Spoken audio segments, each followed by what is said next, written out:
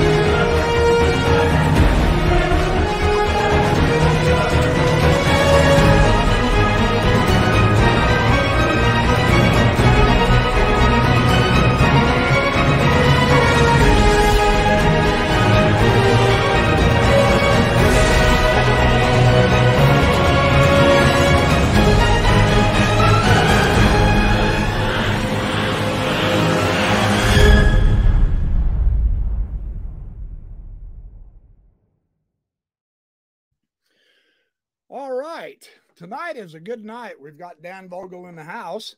I would like to make a special announcement first, if I may. I'm gonna scroll this around the bottom for just a few minutes. I am starting a new series of podcasts on my backyardprofessor.org, and I am exploring in 30-minute clips or so the various and variegated interpretations of God. I'm going to begin in Mormonism, and I'm going to compare and contrast all of the various ways. You can't believe how many different ways God has been interpreted from Joseph Smith on, even continuing to today, even though they've tried to harmonize it all. So I've got that new series going on that is really, I've been getting feedback. I've had the fourth one up I posted yesterday, and I've been getting some really good feedback on that. So you're welcome to come to the backyardprofessor.org and have a listen. I've made them so that they're about a half an hour or so they're not too long, and they're easy to listen to on your way to work, or if you're out in the yard, or if whatever you're doing, if you want to just get away from the kids and listen to the big kid, however you want to do it. So anyway, that's my announcement. I do have some really superb guests coming up, but right now, let's see this really superb guest that I've got. And therefore, I'm going to have to open up the channel to our beloved Dan Vogel, who is just combing his hair. Let's see if we can catch it. Oh, he's already got it combed. Hey, welcome back, Hello. Dan. Hello, Gary. How's it going? You know, it has been a busy, busy week and weekend. I'm very excited. A lot going on. Good stuff coming up on future episodes, starting right here, right now. We have a fabulous program that, thanks to your good efforts, we have put together some excellent slides. So I am really looking forward to what you have to say tonight. And it looks like we've got some people in. Are you seeing comments being posted? Yes. Oh, okay. It's real interesting that the head picture, the opening picture on the podcast did not show up. So I just want to make sure that we're broadcasting. I think we are. So I see everything. Everything's out there. Okay. I don't see any new comments just recently. So except you seem to have started a little late on the screen, my screen anyway. So it's not, the timing's off a little bit, it looks like, but oh, that's everything's interesting. There. All right. Well, good. Hello, everybody. Yeah, I just want to make Glad sure. to be back with you all. We are thrilled to have you back. So, did you do, hey, a question real quick. I know the audience is going to want to know. And now we can get you to give a good plug for you are in the process, or have you finished that second video that you said you were going to be making? Did you get that done? I'm nearly done, working on it slowly. I'm also doing this. And boy, you have been putting in the hours on this one, and we're going to very much appreciate it. So it's been good. Well, interesting. I just want my audience to know they have yet more good material to look forward to from your mighty talented brain, mind, and soul. That's what we're all about, right? Brain, mind, and soul. So, All okay. right. Everybody's here. Radio Free Mormon's here. Hi, Radio Free Mormon. Awesome. Wonderful. For some reason, I'm not getting the comments. That's kind of weird, isn't it? David Cassidy. I guess I'll miss out. If anyone asks questions, I'm not going to see it, so I'm safe. Okay. All right. Well, let's get started. Let's see, what have you got to share with us tonight? Oh, all right. So as usual, we're going to start by considering some of the comments that Cheryl gave in the last session when I was busy talking and I couldn't respond to everything. So I'm going to take the opportunity now, but it's going to be really profitable because now we're going to actually have a chance to look at the documents we've been talking about pertaining to the Smiths' membership in the Masonic lodges of Canandaigua and Palmyra. So if we go to our first slide, let's see how that works.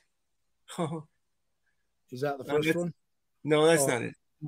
Sorry, I didn't turn them back. I apologize. There we go. Man. No, that's not it. That's the last one. Oh, for Pete's sake. One more. I promise I was more not that one.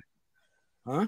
This is the first vision. We're going to the Masonic records. Oh, no, it should be there you are. That's it. Technological superiority here, folks. Yeah, instead of holding it up to the camera, we can actually look at it without it moving. There we go. Very good. This is awesome. You see the second person there is Joseph Smith with the big arrow towards it. Yeah. And it shows across the column Canandaigua as the place of residence, but everybody is in Canandaigua. And we'll discuss that a little bit. And it says initiated in 1817 and passed and raised in the following year in May. So Cheryl commented, all the men on the record were marked as coming from Canandaigua, even though it can be shown that several of them lived in different towns. And this is the statement that's actually in their book. On page 34, a similar statement is, the 1820 census, however, lists 2 of these men as living in nearby Gorham, with others of unclear residence. So with that, they want to argue that since they're not really a resident of Canandaigua, the secretary may have just wrote everybody as being a resident in Canandaigua, even though they weren't. That leaves open the possibility that our Joseph Smith over there in Palmyra could be that Joseph Smith, even though he wasn't really a resident of Canandaigua. But if true, that would only prove that one of the 9 Joseph Smiths didn't reside in Canandaigua. So we have 9 Joseph Smiths, possible Joseph Smiths. This is just in Ontario. It's altogether possible that the Joseph Smith moved to another state. You know, it's like, but we're assuming that it's someone that lives nearby, and they want to argue that it could be our Joseph Smith, although they start their discussion, as we'll see, a very affirmative statement. The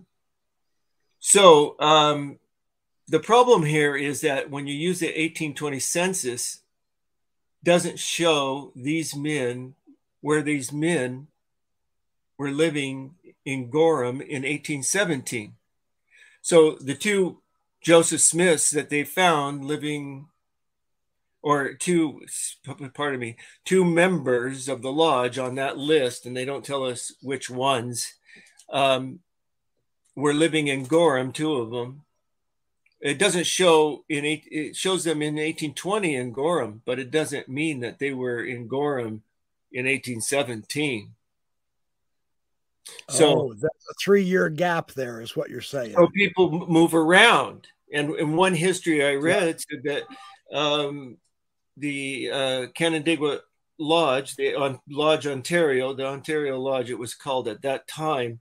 It was renamed the Canandaigua Lodge 294. The Ontario Lodge 23 had problems with finances due to the transience of some of its members who would borrow money and move away. And so there were people moving around at the time, understandably, and they would be attracted to a place like Canandaigua, a major center, and then move out from there. And Joseph Smith Sr. is a good example of this moving around. In our next slide, there we are. So what you're looking at here is at the top of this blue line. This is we're going to be driving about 4 minutes south here, which is actually 1.6 miles. But what the starting point is at the west end of Palmyra Main Street, where the Smiths once lived when they first moved to Palmyra. And Joseph Smith Sr. arrived in 1816, and the rest of the family arrived during the winter, sometime when the snow was deep. But then in about 1820, they moved south to this farm that we are familiar with in Manchester. Down there, that red arrow? Yeah, at the very bottom. Okay. That's the Smith family farm, right? Presently, you can go there and look at everything, and it's been reconstructed pretty well. The gold plates are there? Except those. Darn it, man. The Urim and Thummim, is it there? No. Did they get any angel Moroni? No angels. No angels. All right. Well, everything else is there. A few salamanders. Those just are outside. Just kidding. So that's about 1.6 miles. This becomes important because during the time that we're talking about, Joseph Smith Sr. is one of the people that moves. People are moving. And so by the 1820 census, they have him located at the south end of this line. So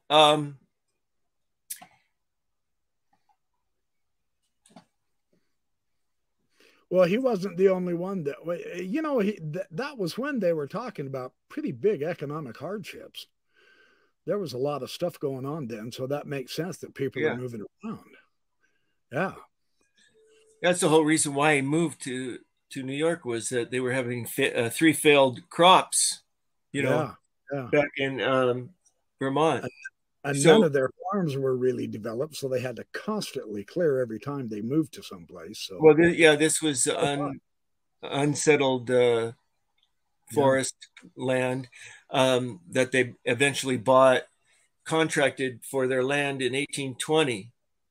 So, but the Method Infinite incorrectly describes Smith family living on the Palmyra Manchester border. Okay, so the Smith farm is located at the top of Manchester Township, which is about 6 miles square, with a village of Manchester in it. And Palmyra is about 6 miles square up above this line. And the Smiths lived right on the line practically, or just over the line, which became Farmington. It was Farmington Township. And in 1823, it became Manchester Township. So, and townships are generally 6 miles square nowadays. When they divided them, subdivided them, they ended up being about 6 miles square. And So Palmyra is the Palmyra village in Palmyra Township. So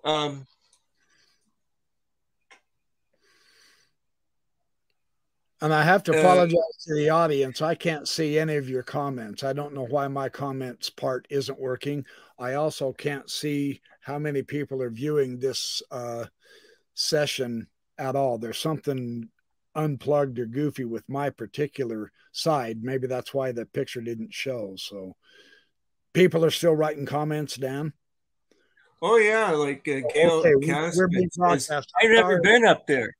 Yeah, I can't see anybody at all, which really is too bad, but that's the way it goes.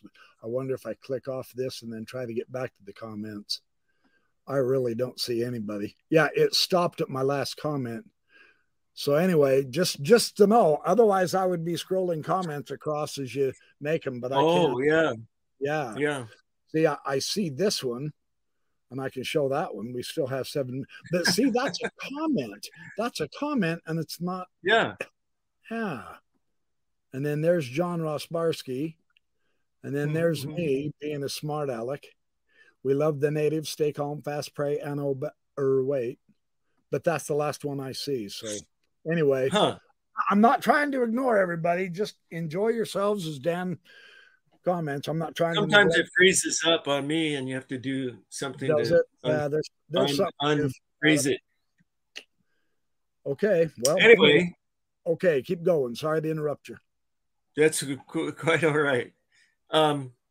So when the Smiths arrived in Palmyra, so we're going to get a little history too. They arrived in Palmyra. They lived at the east end, at least Joseph Smith Sr. did, and then he moved to the west end. And then he was working with a Jeremiah Hurlbut at the west end, just on the farmland up there. And then they had some kind of dispute, and they sued each other. And then Joseph Smith Sr. moved down to near to this cabin that was already in existence, owned by Jennings. Are we still on the right slide? Samuel Jennings. And they lived in this cabin, and the cabin's been reconstructed there also, but it's just north of the line. It's not on their property. They built another cabin on their property, and that's a whole nother dispute. But they moved down there, and then they finally contracted for the land when it became available, and it didn't become available until 1820. So you see, when we look at the next chart from Method Infinite on page 35, we find this chart, and there's several problems with this chart that they No, sir, I don't see any spelling mistakes. Well, first of all, the most noticeable one is the Mount Moriah Lodge number 123. It's 112. It's supposed to be 112, Mount Moriah Lodge 112. Okay. But this Farmington is the Smiths, and they 8 miles distance from Ontario Lodge down in Canandaigua. We're going to discuss that.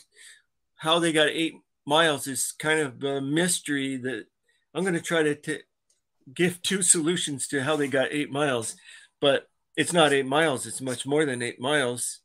It makes it look a lot shorter. And so their argument is, the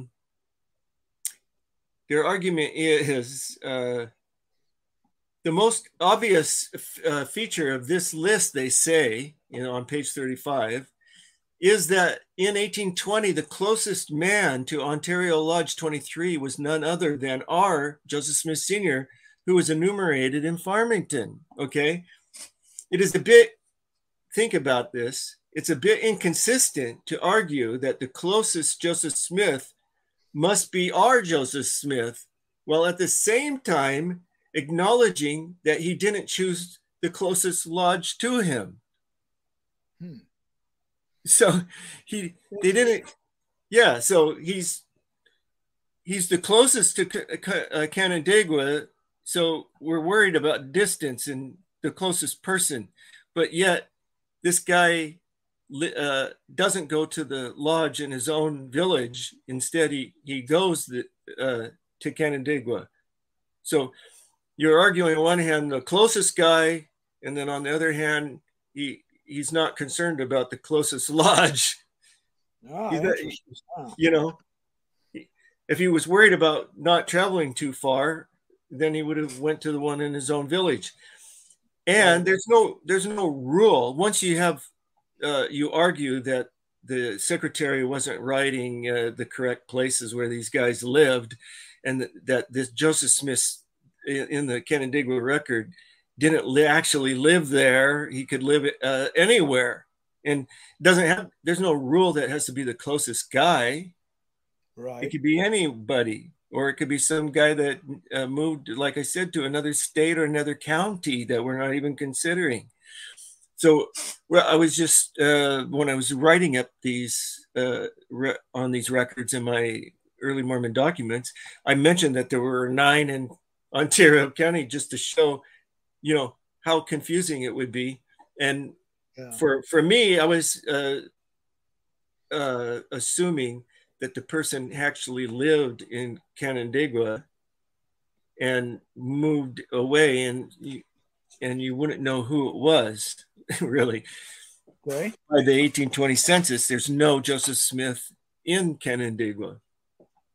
By the 1820 census. Yeah, the 1820 census. So the 1817 record, whoever that Joseph Smith was, that moved away if they had lived in Canandaigua. But if they never lived in Canandaigua and their secretary was being sloppy, then you have at least 9 guys, that could travel there. If they're all traveling, if anybody's traveling, it doesn't have to be the closest guy. There's no rule. But we're going to look at that, how in the minds of the authors here, it seemed to carry some kind of weight, but that argument is somewhat weak, because it's more than 8 miles, as we'll see in our, the second couple of other things I want to point out on this list. They have 2 Joseph Smiths from Benton. Okay. Well, there's only one Joseph Smith, as I see it, in Benton. And right below that Joseph Smith was a James, J-A-S. The first one was J-O-S Smith. And then the person below that was J-A-S, James Smith. There wasn't 2 Joseph Smiths there. Not the way I read it, and unless there's some Joseph Smith must be handwritten hidden somewhere else, because I looked at all the pages and I couldn't find any other person that would match it. But that should be the second. The 9th Joseph Smith is actually should be Ontario, and that's 25 miles from Canandaigua. That bottom one, or the second of the bottom one, they have 20 miles. Is that what you said? 25. Yeah, which would be the furthest person. Well, actually, these should all be probably, I don't know, recalibrated, but okay. So the Ontario, while he lives in the second one says Ontario, the Rising Virtue Lodge. Right. That guy probably had a lodge. I don't know the dates of any of these lodges. I haven't researched to see if that's correct or not. You're not being a lazy learner like President Nelson accuses us all of being, are you? Yeah, sorry. You're about the most learned learner here, man. You have to keep coming back to these documents all the time, you learn different things. You ask different questions, and we live in the internet age. So instead of going through reels and reels of microfilm, looking at all this stuff, you can actually go to Family Search, is where I go to most often, because it's free. Excellent. And you can go right. you put in a search and you can just push one button and you can look at that census page like boom. I mean, it's so easy. Yeah, we live in a great age for this. Yeah. Yeah. Real Mormon history comes out now. Pardon? Real Mormon history comes out now. Yeah. In our age. Well, that we're progressing in this subject, you know. So then, how did they get this 8 miles though for Joseph Smith Sr.? It should be 14.1 miles at least. So the next slide will show that. So that's the west end of Main Street. They would have to go to the east end and then down the Canandaigua Road. And they would go down the Canandaigua Road and pass through Manchester and Shortsville and reach Canandaigua. And that's, as you can see, 14.1 miles. For us, it's 21 minutes. But so that's... And they said 8 here? They said 8. 8. Okay, so how would they... How did they get 8? So I don't know, but I have a couple of guesses. Okay, and I could be wrong. Cheryl can correct me as to how they get 8. She'll be on here in 2 weeks, and she probably will. So it's good. Yeah. So she take a note of this or write a note. If she's in the chat tonight, she can. I don't see her. I don't see her. She can harp at you, and then 2 weeks from now, you can harp at her. So. So the next slide here, possible reason number 1. All right, let's see. She actually went to the village of Farmington and measured Farmington to Canandaigua, which would be, if you took probably the oldest route, would be 8.1 miles. So that's one thing, because, okay, here's the village. So Farmington and Manchester were one township in 1820. Right. And in 1821, Farmington was divided, and if you can visualize it, on the left became Farmington with Farmington Township with Farmington Village in it. And on the right, the 6 mile square became Burt actually in 1821. And then in 1822 or 23, it was changed to Manchester with Manchester Village in it as the main village. So when you read the 1820 census, and it says the Smiths are being enumerated in Farmington Township, this is what it meant. It didn't mean Farmington Village. So some people get that confused, townships and villages. And so if they just went to Farmington and put in the directions to Canandaigua, they would get this. So that's one possibility. Okay. Then the second possible reason, number 2, for the 8 miles is, so this is what you're seeing in the center is the Canandaigua Lodge 294. It's much smaller than I had envisioned it. That's fun to see. Where'd you get that picture? Did you take that one? Off of Google. Oh, okay. From a street view. You cheated and went into technology. Street view. So this is and it's located in Shortsville for some reason. At one time it was located in Canandaigua. Actually, I figure that maybe the land, because it's at the top of one of the Finger Lakes and it's a resort area, and I've stayed there many times when I'm doing my research in Western New York, right there at the top. It's kind of a pricey area, right? So yeah, they might have went to a cheaper location, ended up in Shortsville, or one of the main guys lived in Shortsville maybe, but it's kind of halfway between, a little less than halfway between Palmyra and Canandaigua. But So it's quite possible. It's 21 Canandaigua Street. It's on Canandaigua Road, this new lodge on the way to Canandaigua. And it's 12 Canandaigua Street. And I went on the website, the lodge's website online, and they gave the address of the lodge, and that's how I found this. And then so if you look on the left, this is the Smith family at the west end of west end of Main Street, and it would be 7 miles to this lodge where it's presently located. So I'm surmising, well, maybe they thought it was always there.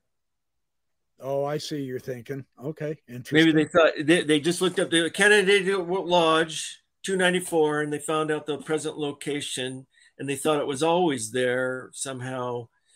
And they called it Canandaigua Lodge, but it wasn't really in Canandaigua. But there's all sorts of histories that mention it being in the village of Canandaigua.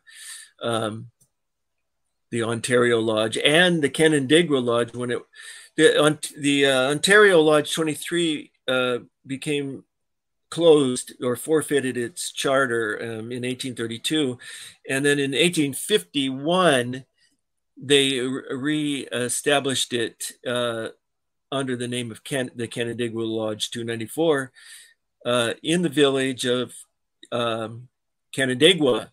And they at first met in what was called the Old Ontario Lodge. And then they moved to some other block and another block. And then they finally came back to the Ontario Lodge. And then at some point, I haven't tried to find out, they moved to Shortsville. So on the right is, oh, I'm sorry. The one on the left is the one from their farm, because the authors of Method Infinite believe that they were on the farm. So I measured that as if that's what they measured. And that was 7 miles. And then from Main Street, it would come out to be 8.2 miles. 8.2, yeah.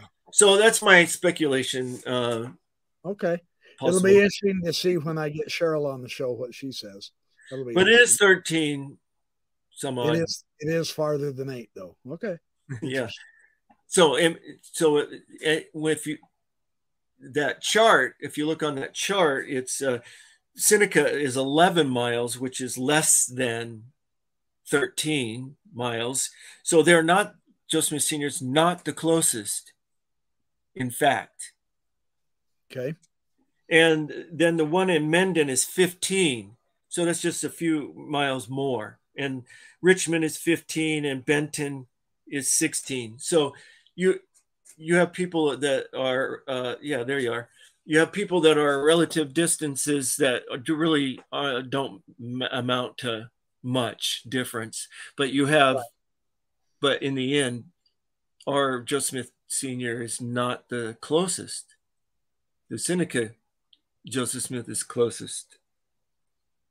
This one, yeah, the second one down. Yeah. Can you see my pointer on that, or is that just me seeing that? I'm running across. I don't see your pointer. Oh, that's probably just me then. That's for me. Okay, very good. Okay, so 3. There's where we were. Hey, okay. So next slide. Next slide.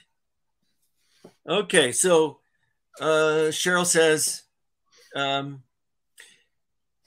and we also don't say Joseph Smith Sr. was definitely a member of that lodge, but that he was likely a member.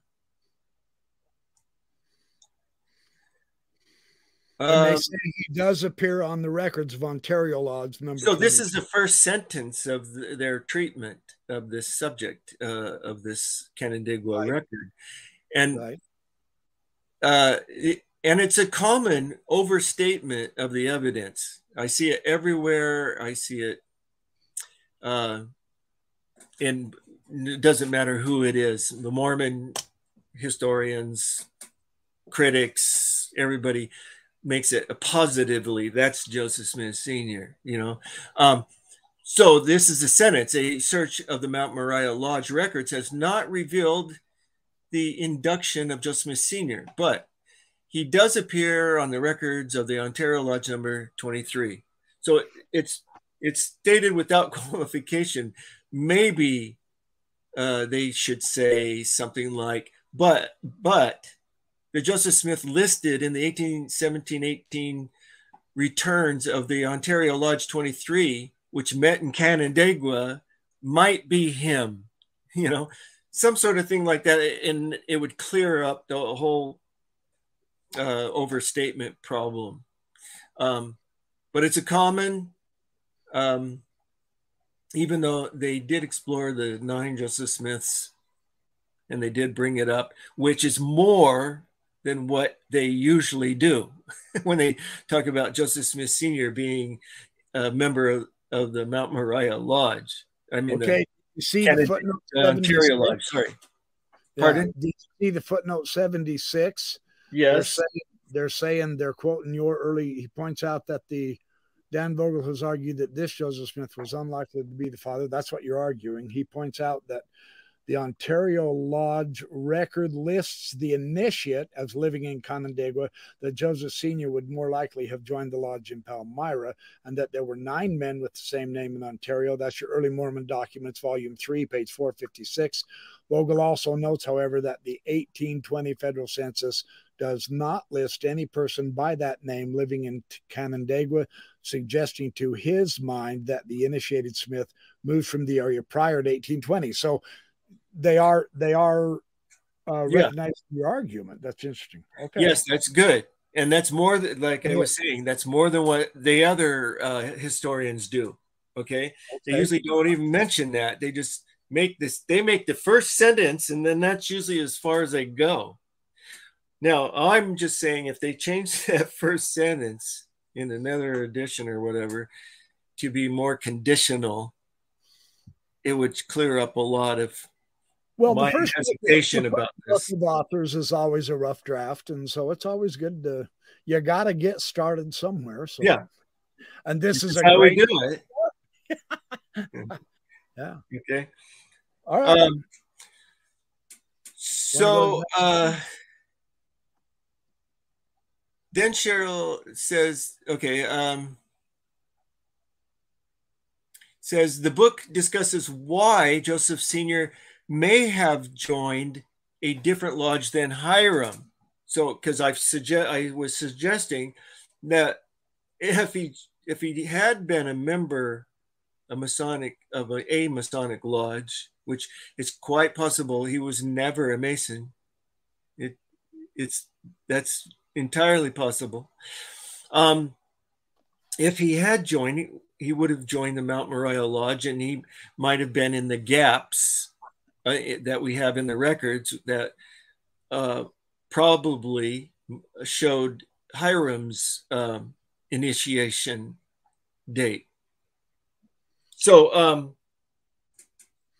so they say, well, why would he go so far out of his way? Okay, so that's what we're going to discuss. But they're basing that, though, aren't they, on this misidentification of the 8 miles to the lodge, the closer lodge? Well, that's one of their arguments. Yeah, right, which you've shown is not really 8 miles. It's basically the 14 or 15. Or 13, so almost 14, almost 14. Yeah, so you're arguing it's not that he was closer. They're all pretty much the same distance. A lot of them. Some of them are 25 miles. It seems a little far. Right. But, and that was this chart here. Yeah. Yeah. The bottom one on Avon is 24 miles. Yeah. Okay. Yeah. I'm with you. So I could get that. I could dig that as an excuse. These guys are too far. Let's eliminate them, or something like that. But still, you have 1 in 5, whatever. Okay. Now, if you wanted to argue that the Joseph Smith in the Canandaigua record is was a resident of Canandaigua and then moved away by the 1820 census, you can then make arguments for eliminating certain of these Joseph Smiths. Like you can eliminate, I think I eliminated one, like I was doing an experiment, and I think it was Seneca. I think it was Seneca. Anyway, so I went to the 1810 census and the guy was there. So he's there in 1810, 1820. So he wasn't ever living in Canandaigua. You know, he was always over here in Seneca. So you could eliminate, but once you say that, oh, this is a sloppy secretary and the Joseph Smith Sr., well, it's entirely possible that the Joseph Smith Sr. was a resident, okay, but of Canandaigua. Just because the secretary is being sloppy doesn't mean that you assume the person was somewhere else. Okay, I see your argument. Yeah. So it starts getting a little murky, but you, like I said, if you assume that he was a resident and moved away by 1820, you can then start eliminating certain ones.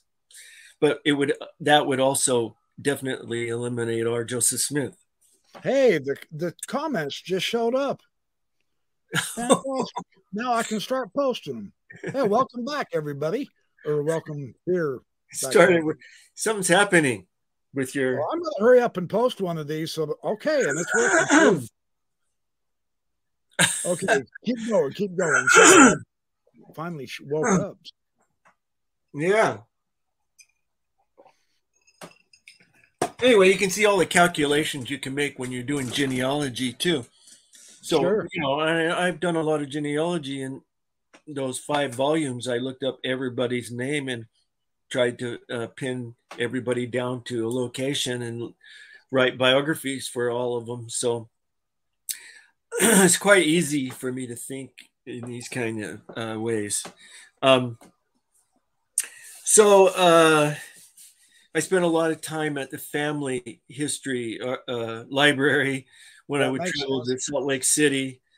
I would spend my days in the archives, and when the archives closed, after I ate my dinner, I would go and spend the evening at the family history library doing genealogical research on the names in whatever documents I'm working on. Yeah. Anyway, so Cheryl says that in the book they gave reasons why Hiram joined the Mount Moriah Lodge and why Joseph Smith Sr. would have gone to another lodge. So we're going to look at those. Okay. But I say, after all, you need a really good reason for Joseph Smith Sr. to join a different lodge than the one in his own village where he was living in 1817. There has to be a real good reason for him to bypass that one and go to another one. And you also need a good reason why he was able to overcome the blackballed, his being blackballed back in Vermont, which they suggest might be drinking. Yeah. That's an interesting episode too. And he's drinking. He's notorious problem drinker, so much so that Hiram, when Joseph Sr. was blessing Hiram, he blessed Hiram for not scorning him while he was out of the way through wine. So, so he was notorious drinker. All the accounts of the neighbors talked about him drinking. They all pretty much drank, but Joseph Sr. stood out, as excelling in that area. Anyway, so we're going to look at our first reason number 1 that the Method Infinite authors have given us. Is that the right slide? Yes. Thank you. Good, you bet. Formed in 1804, Mount Moriah was the newer lodge, and it had less time to accumulate the paraphernalia that added luster to the degrees. Now, how they know that, I don't know how the authors know that, and how Joseph Smith Sr., a non-Mason, would know that either. How would he know that? And would it matter to him? This is what I wrote. This constitutes neither evidence nor sound argument. If it could be proved, Joseph Smith Sr. in the record is the Canandaigua record is our Joseph Smith Sr., then one might offer this as a possible explanation for why Joseph Smith Sr. would go all the way to Canandaigua on a regular basis to attend Masonic meetings. So this is not an argument for Joseph Smith Sr. choosing the Canandaigua Lodge. This can't be used as evidence. It's not evidence. It's not even an argument. Okay? But it might be a reason if you could prove it independently by some other means, and you go, well, why did he do that? You might offer this as in a reason, but you wouldn't offer this as an argument or evidence to prove Joseph Smith Sr. went to Canandaigua. Yeah. So, yeah. Hey, I just got to say something. Someone says they like my new Beatles haircut. Do I look like Ringo yet? I didn't even know that was. I didn't even know that was a Beatles haircut. I sure can't sing like Circa 1964. I'm time traveling haircut wise. All right, back onto the RG bar. Okay, hair. Yeah, really fascinating. I think it looks ridiculous, but oh well. They told me to quit combing it back. It made me look too old, so I want to look young, like 29 again. So yeah, whatever. Yeah, baby. I got to get that in from Mark Crispin. So okay, keep going, man. All right. So the Palmyra Lodge was founded in 1804 and was in existence for 13 years before Joseph Smith Sr. supposedly joined the Canandaigua Lodge. 13 years. I mean, they can't get their stuff together in 13 years. I mean, they can't have the paraphernalia. How can you even have your first meeting if you don't have the paraphernalia? But, Yeah. Anyway, so I think it's that would put it right up to 1817 too. 13 years from then, 1804. Yeah. Well, 13 years to gather their stuff. And the Canandaigua Lodge was only around a few more years than that. Right. Yeah. 1890, 1790 something. 92, I think it was. 1792. Right. Anyway, we'll go to the next slide for argument number 2. Argument number 2. Here we go. For the first few on years, page 33. For those of you who are following, sorry. Well, maybe you can read it. You want me to read it? Okay, I'll read it. Have fun. I'm having a ball. Are you kidding me? For the first few years of its existence, the lodge met alternatively in 2 towns, Palmyra and Phelps. Had he petitioned the Palmyra Lodge, Joseph Sr. would have needed the unanimous affirmative vote of members from 2 communities for admission. And you're going to argue against that. Well done. Thank you. I learned from the best, you amigo. Anyway, according to an online history, it's not an online, it's actually written somewhere else, put online, of Freemasonry in Phelps, the township Phelps, written in 1996 by John M. Parmley, Phelps town historian. The practice of meeting in 2 towns was discontinued in 1807. That same year, the Masons in Phelps helped to form the Ark Lodge in Geneva.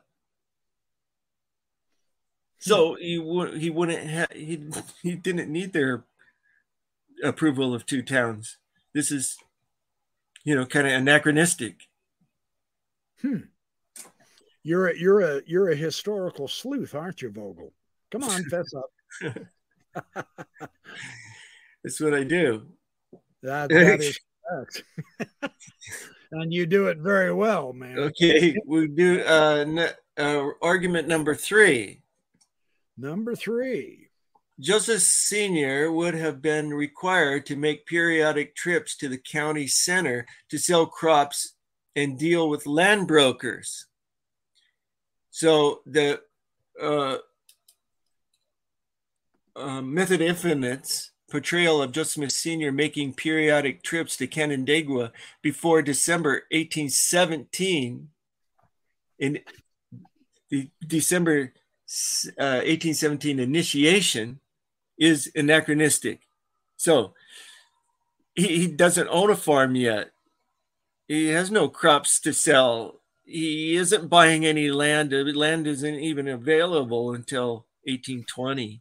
So this is anachronistic. So they have Joseph Smith Sr. traveling to Canandaigua for initiation on the 26th of December, 1817, in the winter, and then returning the 2nd of May, 1818, to be passed to Fellowcraft, and again 5 days later to be raised to Master Mason. And they argue that he would only have to go once a month to make this trip. But while Joseph Smith Sr. could have been initiated in late summer or early fall 1817, Method Infinite has him wait until winter, you know, just to make it more difficult. But so that seems not a very strong argument, not at all probable. It's just anachronistic again. You know, we have again another anachronistic argument for not understanding the actual history that we do have, let alone the speculation parts. You've just been handed a fabulous compliment, and I get to ride your coattails here. I love how these men are the real gold diggers from Jenny 21. So congratulations. Now, if we could just cash in, I think we ought to start our own church. Dan, what do you say? No, well, nobody would join. Oh yeah, people would join for you. You're the prophet, dude. We've got electronic communication going on here. We're in church right now, huh? There you go. Right. There you go.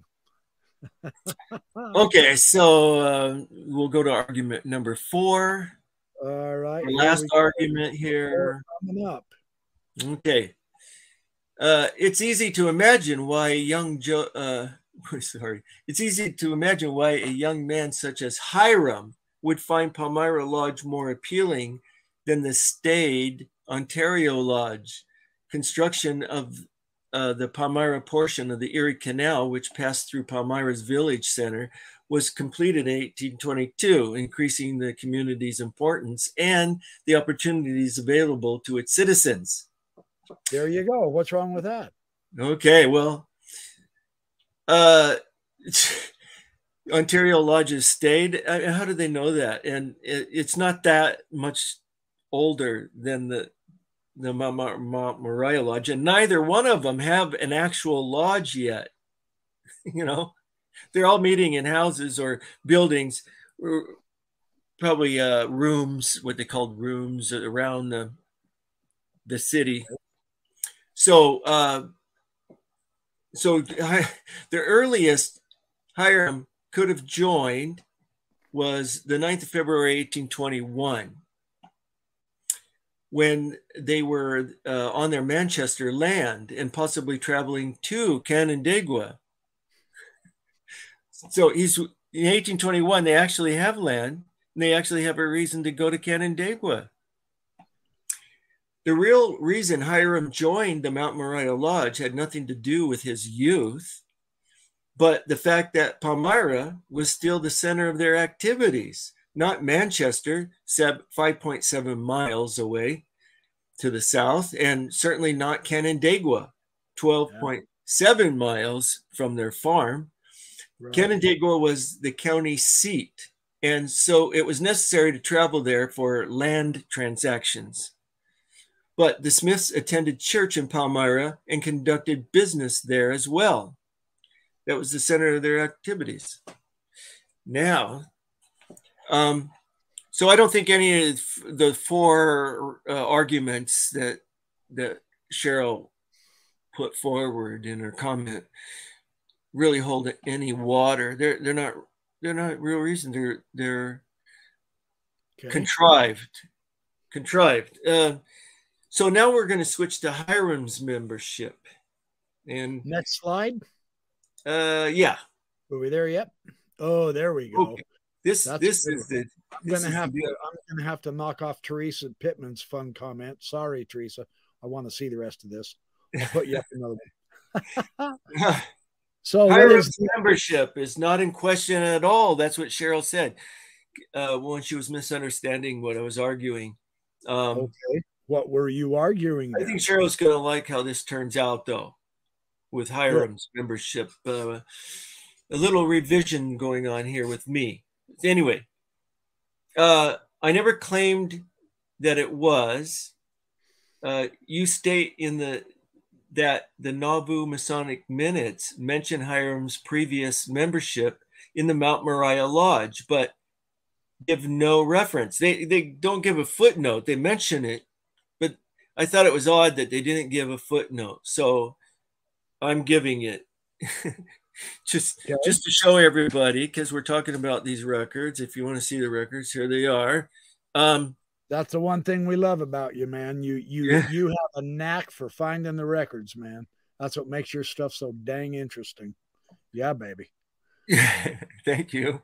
I just read your article.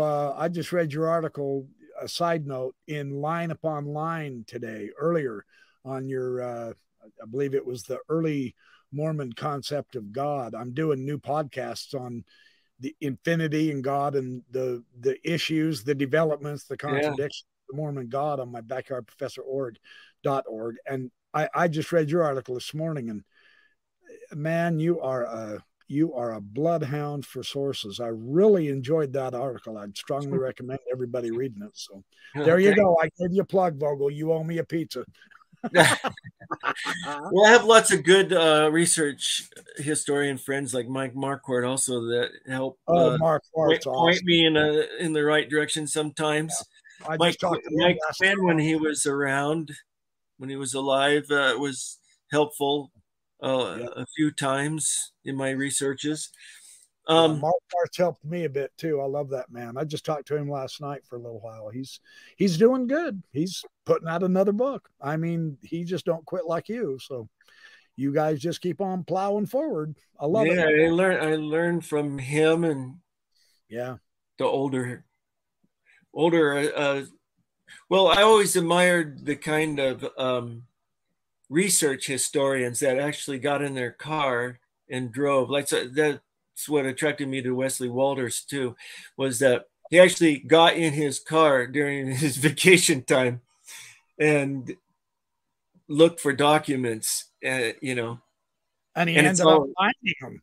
Yeah, he found some really good ones. Oh boy, he found some good ones. Isn't he the one that found the 1826 bills? Yeah, liquor trial. Yeah, bunch of other stuff. Fun stuff. Yeah. And these guys let me rummage through their files too. They have free reign. And so it was when I was in my 20s. So, I've been doing this a long time. A couple years ago. All right, let's get back to serious here. So, boom. So here it says the Masonic Minute. In the church history archives for the minutes, it's under the 30th of December, 1841. The following members then reported themselves to hail from lodges appending to their names. And there's a bunch of names, but Hiram says, Hiram, Mount Moriah, number 112, New York. there you are. So they should have had that upper one in a footnote. It would have been helpful. A lot of people just talk about it and they never give the reference.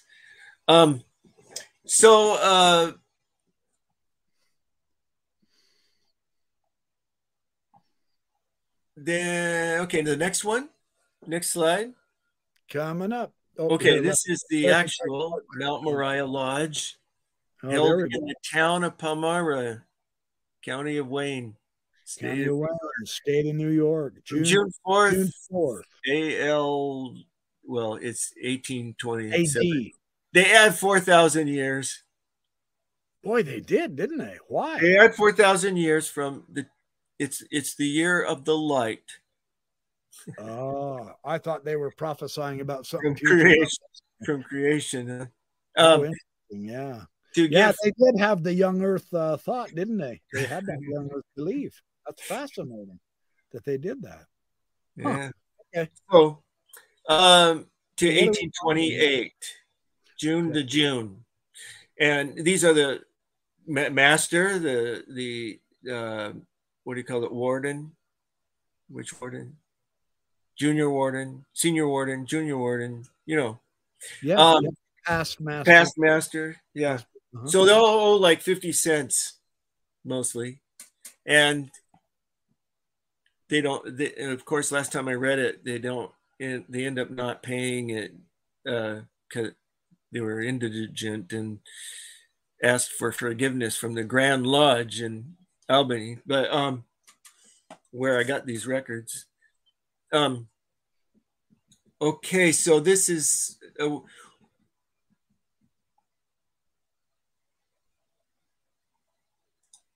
okay, we'll go to the next slide. Okay, right down there with the red arrow is Smith, Hiram. There he is, our man.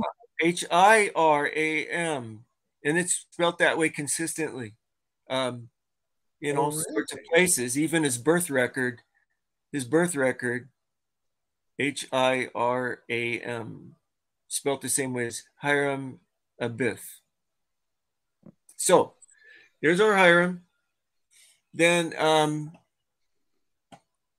next slide. Now, this is the same record. The bottom of the page says additional, candidates newly initiated. And then it gives the names on the top of the next page and the dates when they were initiated. And Hiram's name is not there. This Hiram, and which means the Hiram mentioned in this record was initiated at another time, not this time. Oh, good detective work. That's interesting. Yeah, very interesting. Okay, next. So this is the whole list of the people who were initiated here then. Yeah, and for being initiated, they owed $1. Oh, well, see, these dirty rats, they had to pay up. Yeah. Very good. That's interesting. All right. So go to the next slide. And this is my summary of all the records that I got from the Masonic archives. Okay. Chancellor Livingston Library. What we have here, we got 9 separate records dealing with our period of time that's pertinent to our Hiram Smith. And you can see that it's December to December, 1820 to 21 and so forth.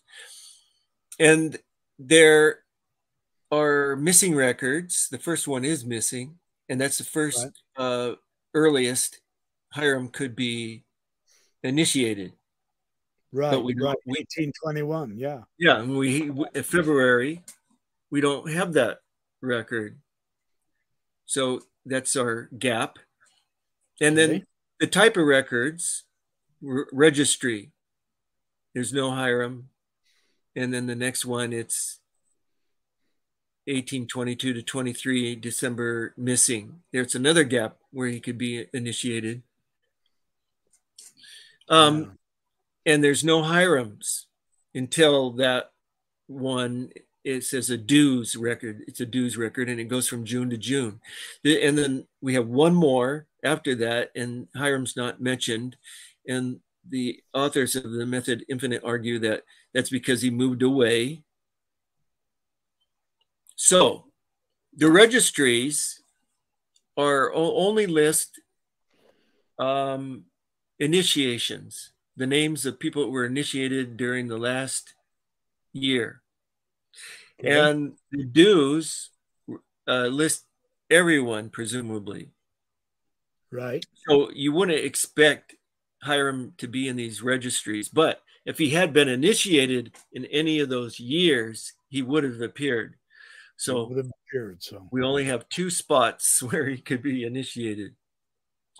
And for Hiram, for me, it makes sense that Hiram did join the Masons, because he also was later became a Presbyterian, you know, and he was very well socially connected along with his mother. And it's the kind of thing he would do. So that I can imagine. It's a very social thing to try to do. And he was the oldest son, especially after Alvin died. He was the oldest, and aligned with the mother and Presbyterian Church. Another kind of social networking thing to do, whereas Joseph Smith Jr. and Sr. kind of were not joiners of anything. Yeah. They were kind of Senior's brother who threw the Thomas Paine book at him and said, "Here, read this," for crying out loud. That's when Lucy was trying to convince him to, what was it, the Methodists, wasn't it? Trying to come to the Methodist church, and I guess his brother saw him going, and he said, "Oh, for Pete's sake, read that book." And what a fun story. Yeah. Well, he along with Asel Smith and also yes, it was Jesse Smith that joined the Universalists, so that they didn't have to pay pew tax. But pew tax. Ooh, I wonder if that's how Mormons can get out of their deep debt and make a little more money so they can survive. Yeah. So it was a nonconformist document thing to do, and so Joseph Smith Sr. didn't join the church, any church. His dreams were that the religious world was dark and dead. To me, that would include Masonry, and so hard nose. Come on. Anyway, so Hiram's not initiated now. So was it the gaps? Show that one again. Which one? That one? That one. Yeah. So our gaps is where Hiram probably joined, and we have this record in the Nauvoo minutes, so we know he belonged to that lodge, and so it's a very, I mean, there's no question really that he's in there somewhere in one of those 2 slots. But is the Hiram in line 8 our Hiram, or is it the other Hiram I mentioned last time? Yeah. And I had mentioned this in the early Mormon documents some, 30 years ago, whatever it was, 25 years. But I think now, after I've done some more research online, and it's so easy to do nowadays, that the Hiram that I had mentioned before that was listed in the 1830 census that signed, that he was also the on the road list and was the head of the I forget what you call him. Hey, shall we please one of our viewers here? He's Pew tax. asking, he or she, pew tax, please explain. Yeah, I was to sit in the pew in some of these New England states. You in the Puritan type churches, Congregationalists especially, you had to pay pew tax, and in some states made it mandatory even if you didn't attend. They would collect pew taxes. And finally, the separation of church and state wasn't so clear in the beginning, and this is one of the things in the development in the early American history that it finally was abolished, that you couldn't force people to pay pew tax to a church. So anyway, so I'm talking about this Hiram, and was this Hiram on line 8 here ours or the other Hiram? And I did some research, and when I did early Mormon documents, I said most likely this is one of the sons of Shoeball Smith. He had 3 sons on the 1830 census, and one of them would be of age.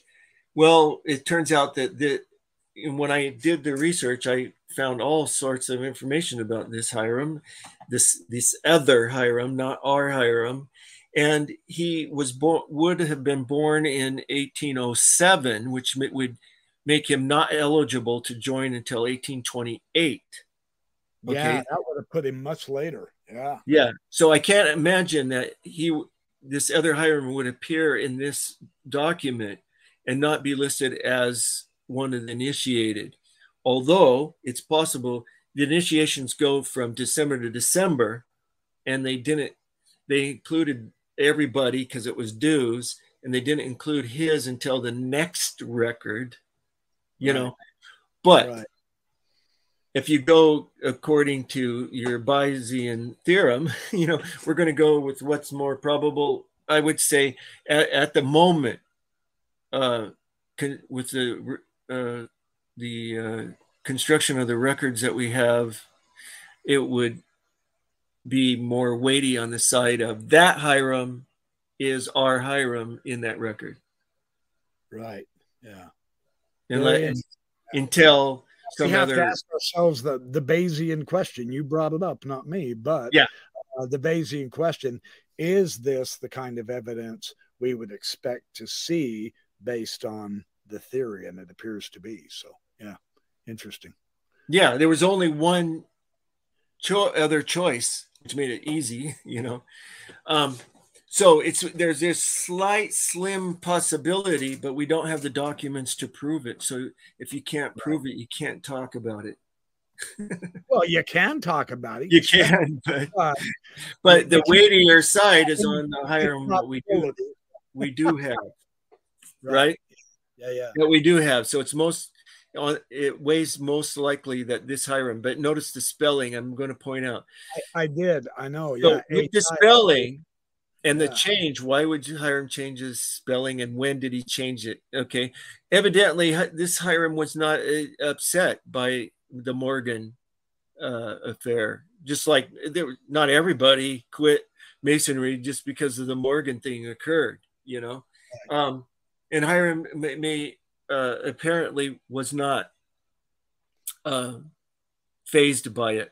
But the first time his name is spelt with a Y, and then consistently with a Y, U-M, after this, right, starts with the testimony of 8 witnesses. Yeah. So he may have been convinced by the Book of Mormon. Ooh, that's interesting. Book of Mormon is more influential than we give it credit for. I'm just saying. So that's where we stand on that. So, yeah, very interesting. Now that we've done that, we have a few more Cheryl Bruno comments that we need to deal with quickly. Okay.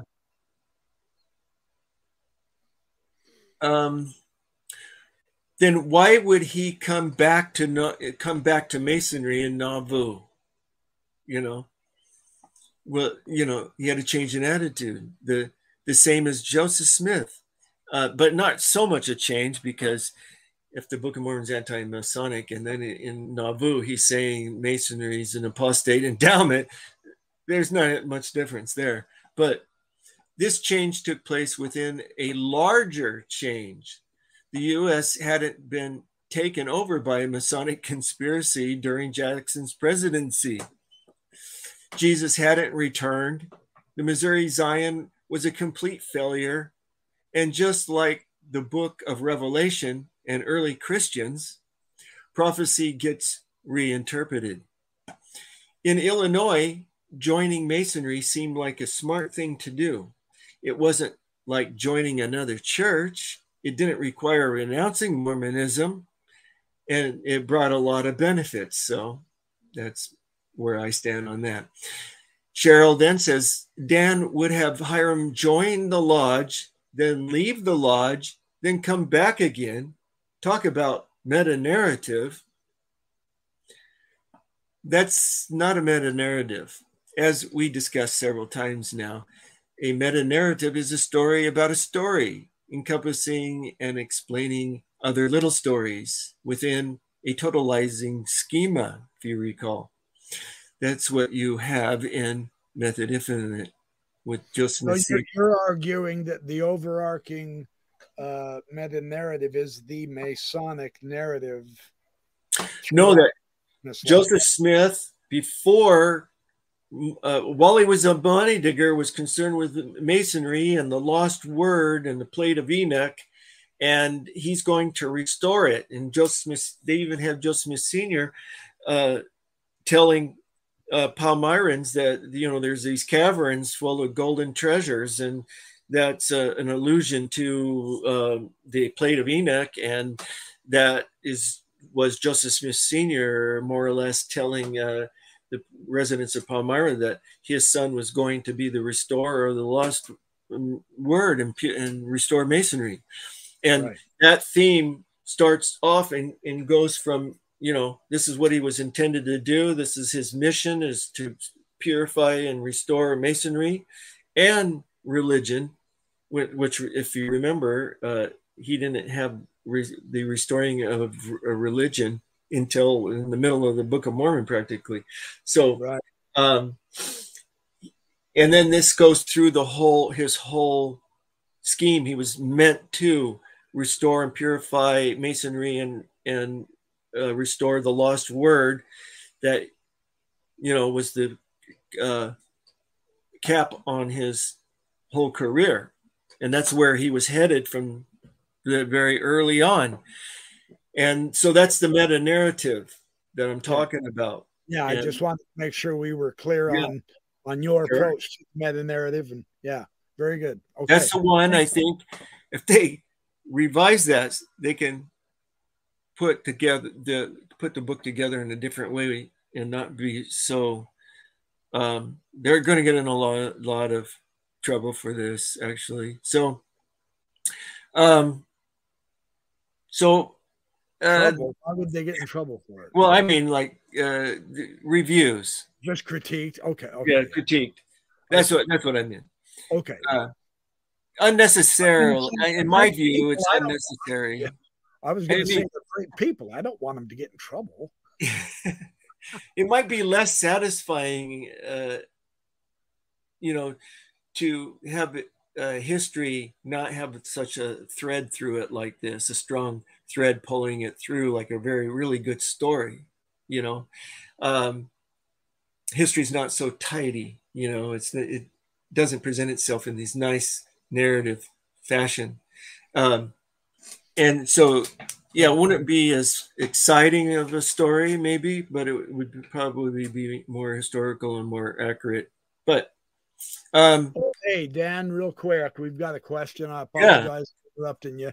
Poppy's Jeff Day asks, Dan, could you clarify what this plate of Enoch is that you're talking about? Sorry if I missed it. Okay, well, this is in the Royal Arch degree. Yeah. This is a Royal Arch degree, and it's been known for a long time, way before Method Infinite, that the Royal Arch have this legend of the Enoch, and Enoch supposedly wrote the ineffable word of God, the secret name, the correct pronunciation of Yahweh or Jehovah, and on a gold triangle plate that's encrusted with jewels, buried under eight arches under the ground in a vault. So whenever we had pictures on one of our previous discussions. Yeah, we had a, if you want to look at you can our previous discussions, we talked about it somewhat. We'll talk about it again when we get to the coming forth of the Book of Mormon. Yeah. So that's that. But on the other part of Cheryl's comment, that Hiram was a Mason, not a Mason, Mason again, which is the idealist fallacy that people remain constant throughout their life. It's a little bit too much to expect, but I find this totally ironic, since I'm here with Carrie, who was a Mormon theist, then an atheist, but now is a theist again. Who said that? You. I said that? No, I said that just now. Just to me, yeah. Yeah. So Cheryl's saying Hiram was a Mason, not a Mason. Now he's a Mason again. That doesn't make any sense to her. I see where you're going. And I'm saying, well, I find that ironic, since I'm here with you, and you were a Mormon theist, then an atheist for 3 years, you said. 4 years. Now he's a theist of a different kind. Well, I'm a seeker. You know about seekers. Yeah, that's interesting.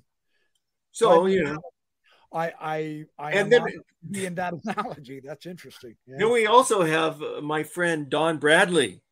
Yeah, Don Bradley. Yeah, he might be on soon. That would be nice if he came on. Yeah, I think he will be on the show eventually. Yep. He was a believing Mormon who became a post-Mormon for many years and then was rebaptized. Yeah. Yeah, good old Don. And he's not the only one. Anyway, Dan must wrest the evidence to prove his point. I think the evidence is being overstated to prove a point. Cheryl says, you are holding so tightly onto the idea that the Book of Mormon is anti-Masonic that you can't see the other side. And my response is, it doesn't matter what I'm doing. The only thing that matters is evidence and arguments. These are not usually the words of a scholar, but of a believer of some kind, sort of like saying you're holding onto your Methodism so tightly that you can't see the truth of Mormonism. It's ad hominem. When you take the focus off the evidence and arguments and put it on me, that's an ad hominem distraction. Cheryl says you are the one trying to harmonize. Like I say, they're trying to harmonize the Book of Mormon to fit into their scheme of Joseph Smith being this great Masonic restorer. Right. Occam's razor would say that Hiram joined the lodge and stayed there. That's a misuse of Occam's razor. The theory that explains most of the evidence with the least qualifications. Your spurious Masonry theory is an ad hoc attempt to explain away disconfirming evidence. So you have to make the Book of Mormon harmonize with the Joseph Smith as the great Masonic restorer of the word that got lost again. Cheryl says, if we didn't have the Nauvoo Lodge, we would not know that Hiram was a Mason, but we do have the Nauvoo Lodge. So remember that comment? That was, so I was using it as, we are sure that we have a really good idea that that Hiram is our Hiram mentioned in the Mount Moriah Lodge, because we have this other record that confirms that he was a member of the record. But if you didn't have that Nauvoo thing and you just had the record, you would have two Hirams, and you would wonder, did Hiram ever join the Masons? Right? I mean, you'd have two Hirams in the area, and you would say, well, you know, it could be one out of two choices. But now I've eliminated that somewhat, and maybe it is him. So anyway, I was just using that as an argument. And sure. we do have, and so with Joseph Smith Sr., all we have is the Canandaigua Lodge says Joseph Smith Sr., you know, or Joseph Smith, sorry. And if you had some other record in some other lodge somewhere besides the Canandaigua Lodge and it said Joseph Smith, what would you do? And we don't have any other independent record that Joseph Smith Sr. was ever a Mason that would bolster our conclusion that Joseph Smith in the Canandaigua record is our Joseph Smith Sr. So I was arguing that we do have it. It was hypothetical. It's not an argument. It's not a way of proving anything. It's just using this as an example to help understand why I'm seeing certain things as being weak. Right. Well, you're doing a historian's review. That's the idea. Yeah. Where we stand, what the real status of the argument is at this moment. Right. That is what is called a straw man fallacy, Dan. That's what she says. I think she was talking about when I say that Method Infinite is too positive about Joseph Smith Sr. being our Joseph Smith Sr. in that Canandaigua record. And I said that they said it without qualification. Right. She says that I think that's what she's referring to. That was a straw man argument. I honestly can't remember where you were commenting. But if that is it, then the thing is that I have the acknowledge that they acknowledged 9 Joseph Smiths, although that one sentence seems a little too strong.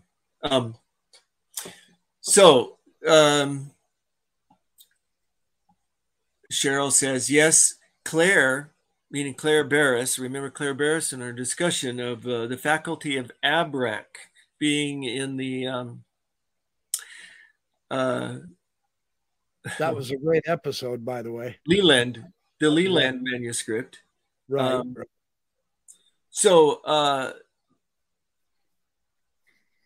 Claire's article shows that the forged Leland manuscript entered into the Masonic world and was used by 19th century Masons who did seek to win the faculty of Abrec. Mm-hmm. Okay, well, and Masons didn't do that. Only if you take George F. Fort's 1881 interpretation, where he tried to explain the lost word as the same as winning the faculty of Abrec, which they're not the same. And the Leland manuscript never made that connection between the faculty of Abrec. It never explained what the faculty of Abrec was. It left it up to your imagination. But no Masons were seeking the faculty of Abrec. And we know what the faculty of Abrec is. It was an amulet to promote good health. So health in the navel, marrow, and the bones type thing. Yeah. So anyway, George F. Fort in his 1881 book is speculating and trying to make the Leland manuscript, and he believes it's real, not a forgery, connect with Masonry, and this is how he explained it. And we have no record of anyone doing that before this. At least the authors of Method Infinite have no source that shows Masons doing this before 1881, and Barris said that that's why he didn't refer to this Fort's book, 1881 book, because it was too late, and he was being more careful. It's wild speculation on Fort's part, though, and if you have other sources, I'll be happy to entertain them. Now, that's it for my comments to their comments. And so there's a kind of a slow motion dialogue here going on, not ignoring them, but right. It would be too hard to explain all this detailed stuff with debate at the same time. So right. Debate. Well, the slow motion dialogue, I honestly think, is the best way for all of it. There's a lot of information here to absorb. Yeah. And it's all so fascinating. And there is a lot of little pits and curves and turns, details in the historical records that take a lot of digesting and sifting. And that's where the value comes in from these authors of this book, who have done obviously an enormous amount of work, and your historical detective work and others. So this, I'm enjoying this immensely, and we will see other sides. I have Cheryl coming on in 2 weeks, and I also have Clinton Bartholomew, another past master, a former master Mason. I shouldn't say former, but a past master of his lodge. He'll be here on December 18th, I believe, and we're going to talk about, we're going to talk about the cipher, the Akbar cipher, and his discovery of the Adamic language characters in the papyri and where they're coming from. So there's some fun stuff coming up, but see, we're getting all different kinds of approaches, and I am discovering that more and more people are wanting to find the different views and approaches. So I'm hoping eventually to Jeff Bradshaw. I would like to have Jeff Bradshaw on this show to see his interpretation of Masonry and Mormonism. And so this is a ball for all of us to try to get as many options and ideas and see how history works. I know I majored in history, but that was back in 1995 when I got my BS, and it was pure BS when I got it. So it's so fun to get all this information and ins and outs. Yeah, it can be intricate, and yes, it can be detailed, but that is the essence of history after all. That's where our probabilities will be measured. So fun stuff, man. So how much we got? About a half an hour. We can probably cover the first vision. Okay, you want to cover it? Let's do it. Yeah, go to that's the last one. Oh man, did I do that again? Sorry. Mine was 65. Okay, hold on. That's it. Okay. My numbers don't apply anymore. Well, sorry. You keep me on track with this. So. Okay.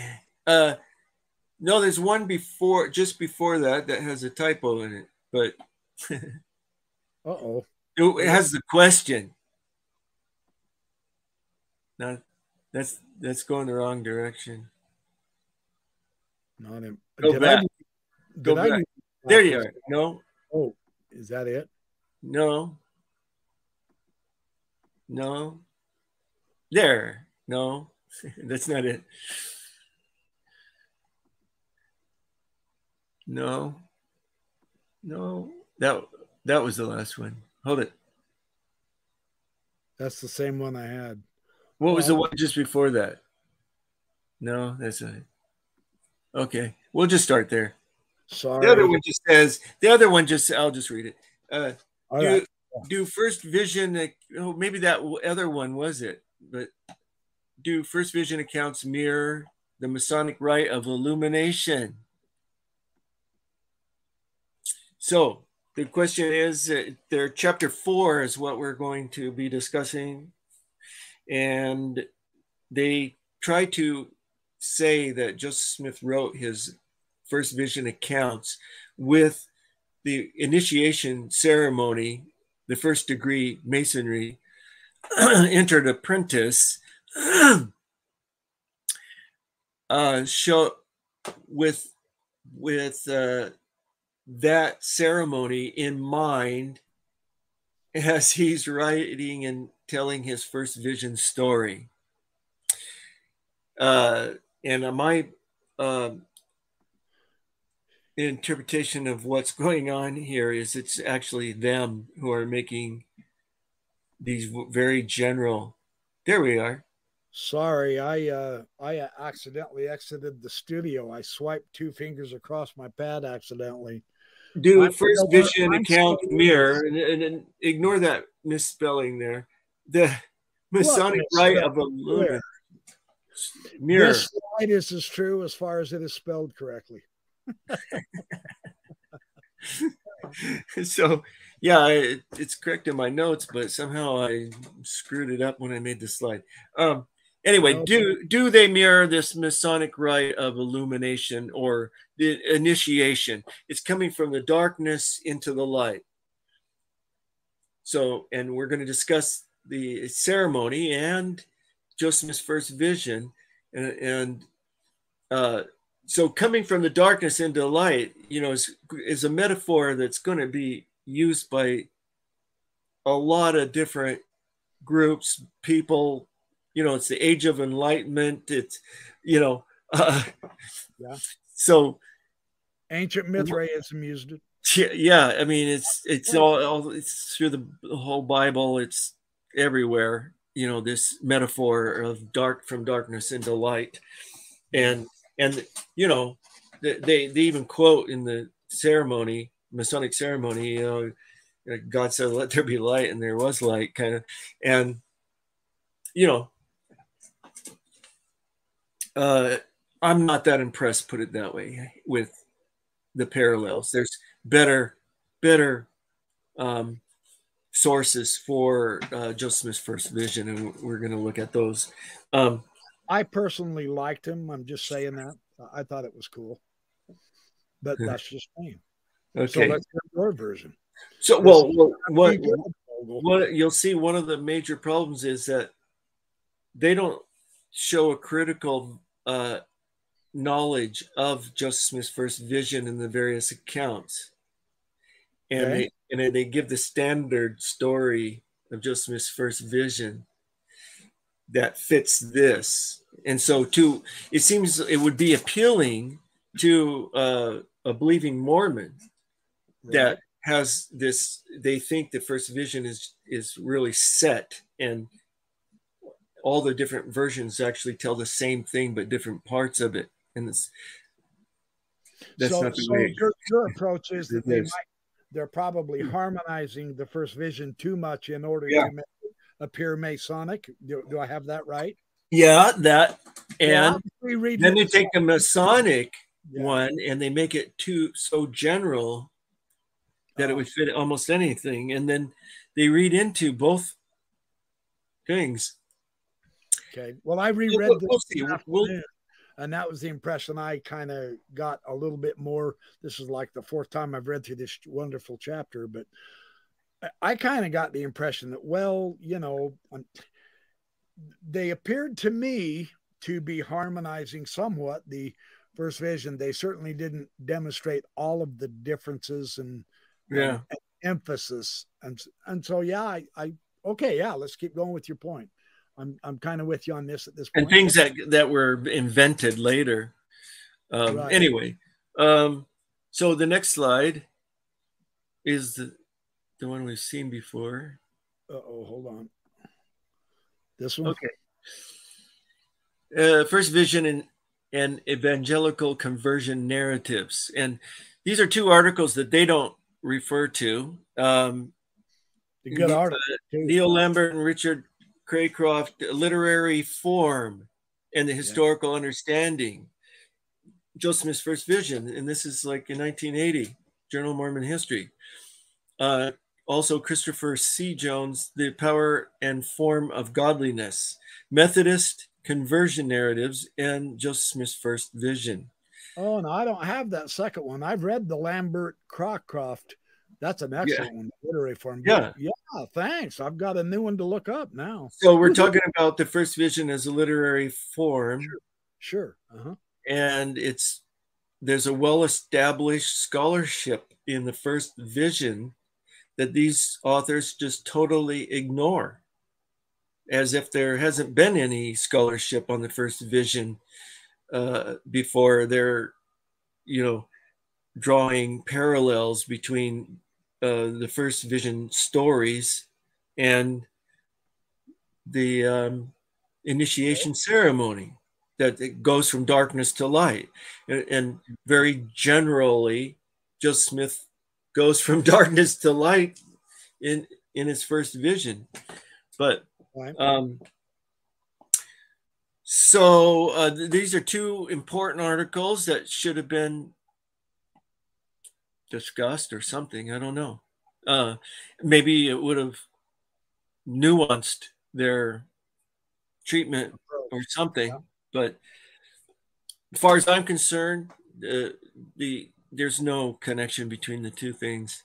Okay, next slide is this one, right? Okay, we got Charles Finney. Let's see. That's not the one you wanted. This is it. This is from Neil Lambert and Richard Craycroft's article. And this is what they say. When Joseph Smith Jr. began to shape his recollections of his momentous vision into a narrative, it is natural that he would turn to a traditional form of spiritual autobiography, familiar to him and those around him. In several religious revivals in which Joseph Smith and his neighbors had participated, they doubtless heard many accounts of conversions of souls who had strayed, but who, through grace, were born again. So, and I've argued that it was Joseph Smith's first vision was a born-again experience that has been developed into an encounter with Jesus physically there, and then the Father and Jesus in 1838 calling him more or less it's more of a developmental theology through the years with each telling of the story. That too, and that's being ignored in the Method Infinite. It's ignoring the development of the Godhead. It's ignoring the development that the first vision was a personal experience of forgiveness of sins, and then became in 1838 a calling, condemning all the churches, and you're being called ready to start a new church and all. Yeah, or it's reflecting what has already been accomplished. So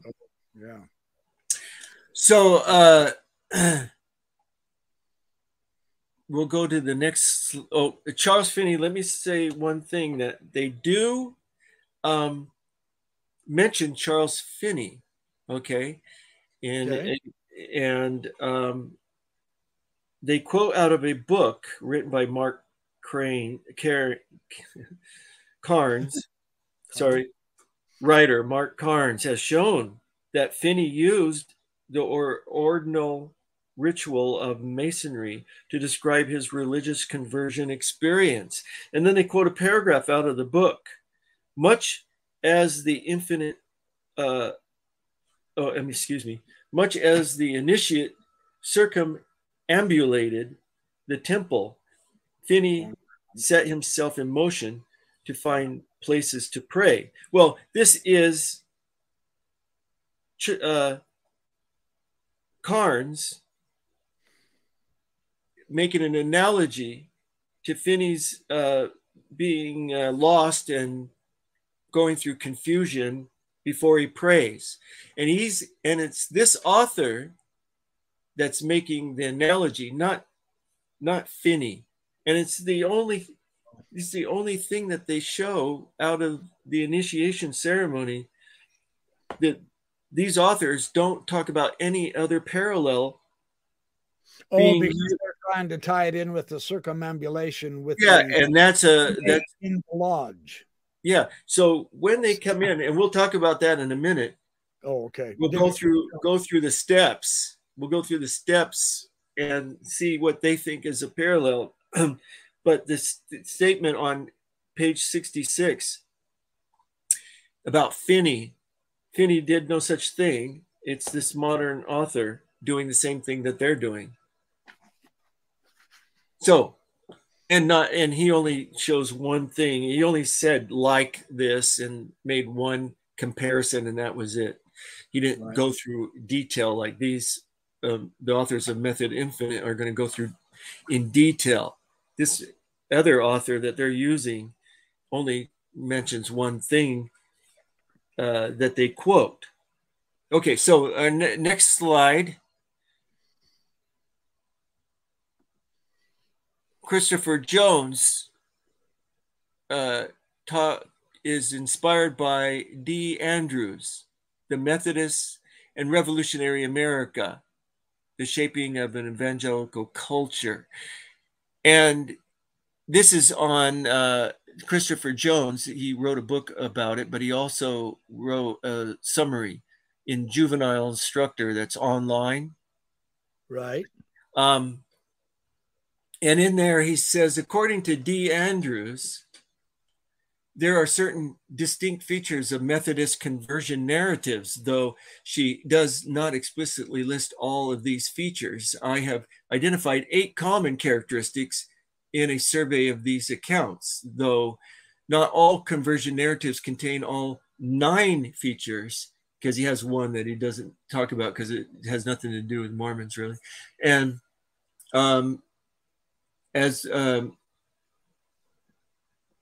each characteristic can be found in multiple narratives by Methodist converts, as well as in Joseph Smith's first vision. And we know Joseph Smith said he was partial to the Methodists. Right. And that's because the Methodist revivals were highly emotional events and had physical manifestations of the reception of the Spirit and vision. People had visions. People experienced the falling power. So Joseph Smith was attracted to those kinds of things, the very things that Asa Smith hated, because they were irrational, right? That's why he wanted Lucy and Joseph Smith Sr. to read Thomas Paine's The Age of Reason. Now, in your article, if I remember right, and I'm giving my memory away here because I'm the backyard professor. In your article in Line Upon Line, the early Mormon concept of God, there were ideas in the Book of Mormon explanation of God that somewhat fit with the Methodists, as well as the Arminians, but the Presbyterians didn't like it much. If I remember right, you mentioned that. It's a little involved and off our topic, but it is. But I'm just saying the Book of Mormon is not theologically consistent, and it's ambiguous. Just wasn't a theologian, and so there you can read most of the passages in it would be familiar to most Protestants, but there were some passages that are unique and don't relate to the New Testament or the Bible, and that tells you what Joseph Smith was really thinking. And it would be a type of theology called modalism. There you go. That's the word. And that's where God actually comes down and dwells in the flesh. Yeah. And that was considered a heresy in the early Christian church. But that's a whole another topic, and I know that I'd be happy to discuss it another time. But so here, it's a great article. Yeah, thank you. We'll go to the next slide and see some of these traits. Let's do that. Okay, so these traits, characteristics of Methodist conversion narratives, and there's 8 of them. Here they are. There's a personal crisis, concern for salvation, meaningful passage of scripture, camp meeting or secluded place where the conversion takes place. Prayer in uncharacteristic manner, praying in a way like out loud for Joseph Smith. The devil or dark force attempts to stop the person from praying. The convert is rescued by a redemption experience. Vision of heavenly things, leaving convert in a state of inexpressible joy. And the most important one, a desire to join a Methodist church. What? So Joe Smith was inclined anyway. At least his mom was. No, she was Presbyterian. Oh, that's right. That's right. Yeah, Presbyterian. To the Methodists, correct. After Alvin's death in 1823. So she was Chris converted during the revival. Where did you get this list? This list is sort of, I don't know, I think I reworded some of it to make it more simple. Yeah. But it was on that article in Juvenile Instructor online, 19th of December 2007. So you can go there, and Christopher Jones summarizing his book. Right. Okay. So the next. So this is why they compare it to a regular conversion narrative that was familiar. Joseph Smith trying to convert other Christians, not just Masons out there. He isn't aiming to convert a bunch of Masons. He's trying to convert the sectarians. Okay. The next slide. Okay, okay, here we go. This is searching for the light. Yeah. So I got this summary, these little kind of bullet points in a way, from Method of Infinite on several pages. It's kind of spread out. So on page 66, they talk about this cable tow. And the cable tow is the rope around the neck, and the hoodwink is the blindfold. And this is how you're brought in to the lodge. And there's like 3 knocks.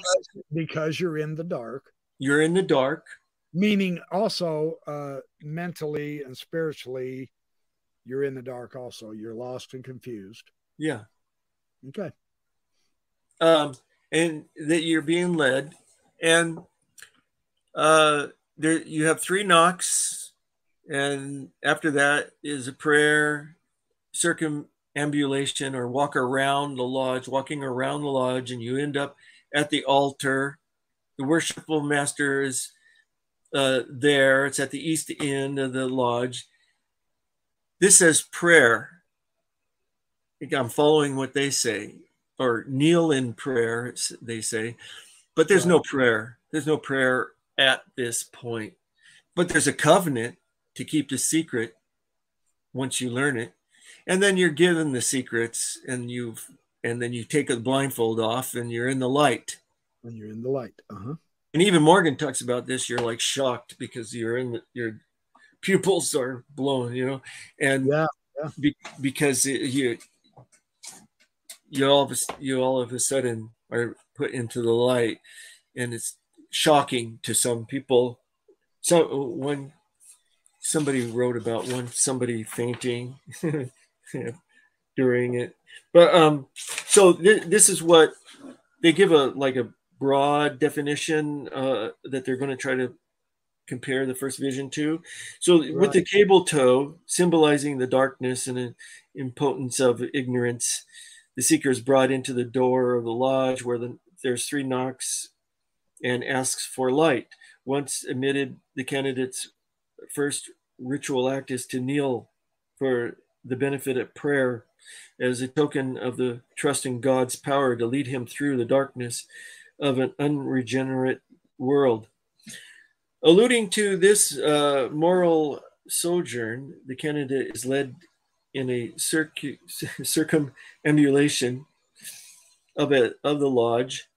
At the apex of his journey, he finds himself at the altar of Masonry, where he is placed under covenant and brought to the light. He then receives the symbolic secrets of the degree, the light or knowledge that he came to the door seeking. Then on page 77, it says the Masonic candidate is challenged as he circumambulates the lodge representing the world. He is led to kneel in prayer, which isn't, there's no prayer, following which he is presented with a lambskin apron, described as an emblem of innocence. The apron symbolizes covering for sin, typifying the atonement of Christ, and suggests the Christian Freemason to the Christian Freemason, the equally symbolic coats of skin provided by Adam and Eve in the garden. Now, to the Christian, this is a private interpretation in a way. What the authors imagine Christians imagine, not something that is expressed in the ceremony itself. Then on page 78, in the first degrees of Masonry, the candidate does not pray himself. So as I mentioned, it's not really a prayer. It says kneel in prayer, but it's not a prayer. Rather, others pray in his behalf until he is raised to the Master Mason degree. Then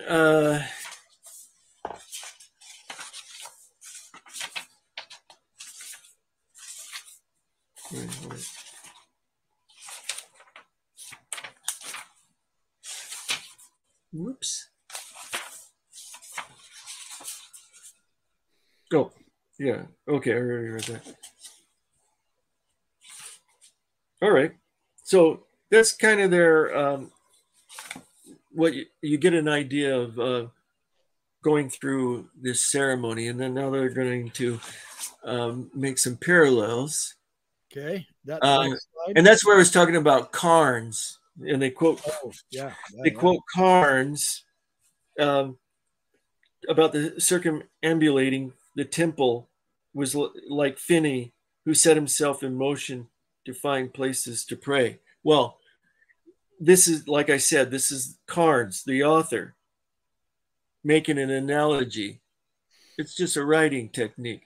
It's not any sustained analysis like they're doing that's comparing Finney, or Finney never did it himself. They say Finney used the ordinal ritual of Masonry to describe his religious conversion experience. That's not in this quote anyway. Okay. It's the author making the comparison, not Finney. So what I gather is they're trying to use that as justification for what they're going to do, which to me doesn't do that.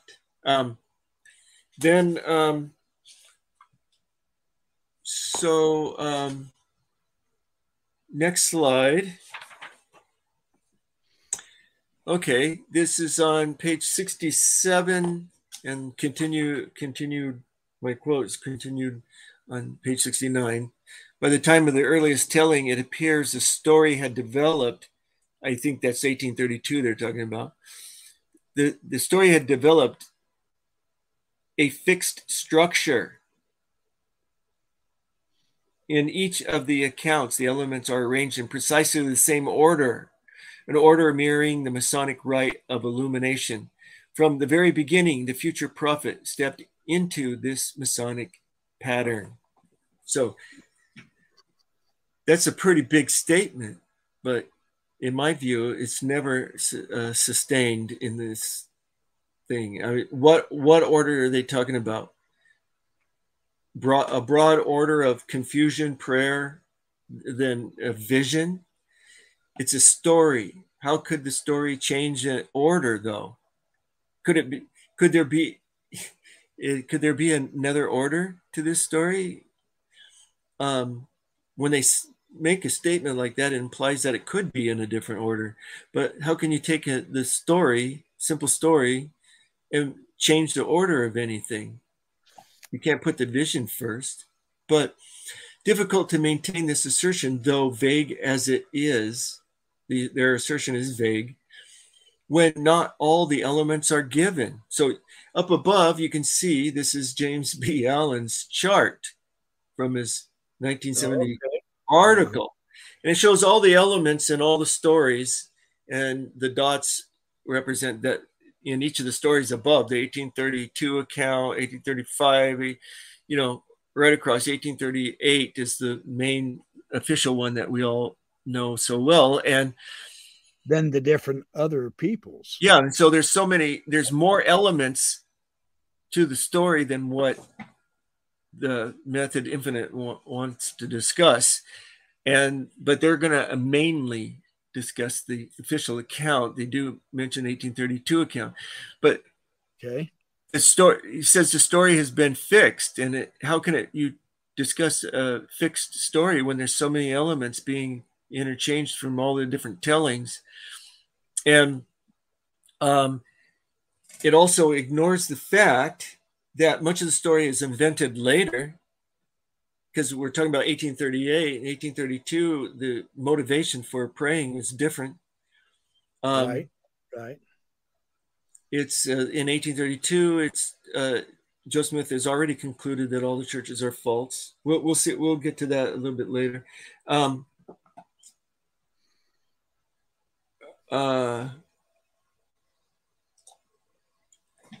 Anyway, so and it contains contradictions and evolves over time in various different ways. So the Godhead hadn't been fixed by 1832. It hadn't been fixed by 1916 either. I know. I mean, that went way up. I'm doing a series of podcasts on that right now. Yeah, on my other channel. Yeah, it's fascinating. So the story's developing. There is after 1838 though. The accounts after 1838, when you get to like retellings of the 1838 account, basically solidify. Yeah, that's when it looks solidified. Yes, but you have 1835. You know, one appears, and then one appears after that. You know.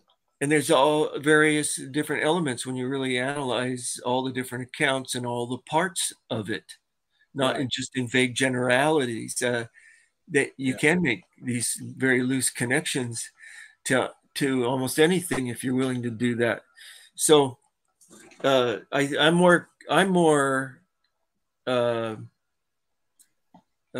convinced by the evangelical narrative angle than I am the Masonic parallels. They seem contrived. Oh,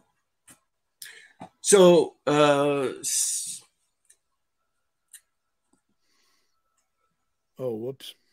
Sorry, I hit the button. You ready to go to this one? Okay, well, yeah, you can leave it there. On page 67, they say that they talk about it's being solidified, as in Charles Finney's case. Smith chose to clothe his experience in Masonic garb, implying his exposure to the ritual from an early date.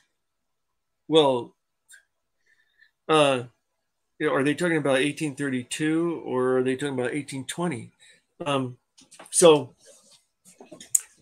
Exposure to implies that he had exposure to the ritual at an early date. Kind of implies to me that they're saying that in 1820, Joseph Smith knows Masonic ritual. Well, he was rewriting it in the 1838 era. Maybe they're saying, do you think they might be saying that by that time he had been exposed to some of the Masonic ritual before he was a Mason in 1842, something like that, when he became a Mason? So yeah, maybe that's what they're trying to say, is in the later years, by that time he had been exposed. Oh, you mean before Nauvoo? Yeah, he's reading more Masonry into his later tellings of the story. It could. Based on his current experience and understanding. That's kind of how I took it. That's why I was asking. So But I do see your point. Yeah, yeah. But it says implying his exposure. Yeah. So they're using the first vision as evidence that Joseph Smith has early exposure to Masonry, not just that they're so certain of these parallels that it's now become evidence that Joseph Smith has exposure to Masonry early. So, I believe he did. I mean, right. But the first vision's not really going to help you get there. Anyway, so the next slide is that our darkness, hoodwinked, confusion, parallel. So this is what Joseph Smith supposedly is copying. I mean, was he really confused about religion? If he was, he didn't need to follow any Masonic influence. I mean, he was confused. Or are they implying that he's making it up and using Masonry to make up the story? So there's a little confusion as to what is being implied here. Well, that's interesting. We're on that subject, confusion. So, no, so he's not confused in the 1832 account about which church is true. Was he confused about which was true? So you get to the next slide after this. Oh yeah. See, there's an authentic revival painting right there for the audience. This is what it looked like. See that guy right? Oh, you can't see see the guy with his hands up? Yeah, he's doing a Mason sign. He's giving the Mason sign on that pedestal. All right, the next one. Let's go to the next one. Okay. Yeah, you know what? I'm glad I held off. I was going to start asking you about this, but good. You're going to cover this. All right. Here we go. This is one of the who was it Marquardt who wrote that book Inventing Mormonism with Wesley Walters on this subject, and then Richard Bushman tried to get in on the object, and my impression of that exchange was it with Walters just beat the snot out of Bushman. I was shocked because I thought Bushman did a really good response, and Walter's comeback was even better. And I'm going, whoa, wait a minute. Did I just see it? I was an apologist at this point, and I was kind of reeling. I was thinking, my gosh, did an anti-Mormon get the best of a fabulous Mormon historian on this? So thank you for bringing this up. Okay, let's go to this. This is really good. This is a whole subject in itself, but it really is. So there was no revival and no confusion in 1820. So there's no revival in 1820. There's no confusion in 1820. So Method Infinite, when they talk about it's the same order of things, well, if the vision occurred in 1820, it most likely followed the 1832 account that Joseph Smith was really already concluded that all the churches were false and was looking for salvation. And Jesus appears or tells him that he's saved through faith. And so the 1838 account says, so great was the confusion and strife among the different denominations that it was impossible for a person as young as I was and so unacquainted with men and things to come to any certain conclusion who was right and who was wrong. But in 1832, by searching the scriptures, I found mankind did not come to the Lord, but they had apostatized from the true and living faith, and there was no society or denomination that built upon the gospel of Jesus Christ as recorded in the New Testament. Now, so when did Joseph Smith become confused about religion? I would say after his leg was operated on. Sorry. Well, So in 1820, Joseph Smith basically agreed with both parents. Both parents believed that there was no true church. Right. After Alvin's death in 1823, Lucy started attending the revivals and joined the Presbyterian Church and started pressuring other members to join. And 3 of her older siblings did join, including Hiram Smith. And so that's when Joseph Smith became confused about religion. Okay. When the family got divided. And the minister at Alvin's funeral implied that he had gone to hell because he hadn't been baptized. Right. And that ticked off Joseph Sr. Right. He basically flipped the minister off and said, "Kiss off, buddy." Yeah. Yeah. And rightly so, as far as that goes. So here you are, Joseph Smith Sr., and you've had dreams about the apostate condition of Christianity and the religious world. And then you go to this funeral and the minister said Alvin has gone to hell because he's unbaptized. All of Smith's children were unbaptized because Joseph and Lucy Smith were unchurched. Right. Lucy had been baptized, but hadn't joined any specific church. That was the condition of her baptism. And so they didn't baptize their children. And then, so the minister says Alvin gone to hell, Joseph Sr. got ticked off, and Lucy later joins that minister's church. What do you think that's going to do to your marriage, you know? It's going to cause grace and peace throughout New York. That's what Joseph Sr. probably got so mad he said, "Oh, to hell with this. I'm going to go dig for some gold. Come on, Joe, grab your peepstone. Let's get out of here." Right. So, and that's what basically Joseph Smith does is uphold his father's dreams, his dream visions. That was what his vision. And tells Lucy that her church is false. Was false, yep. And saves Alvin in a church that they could all join.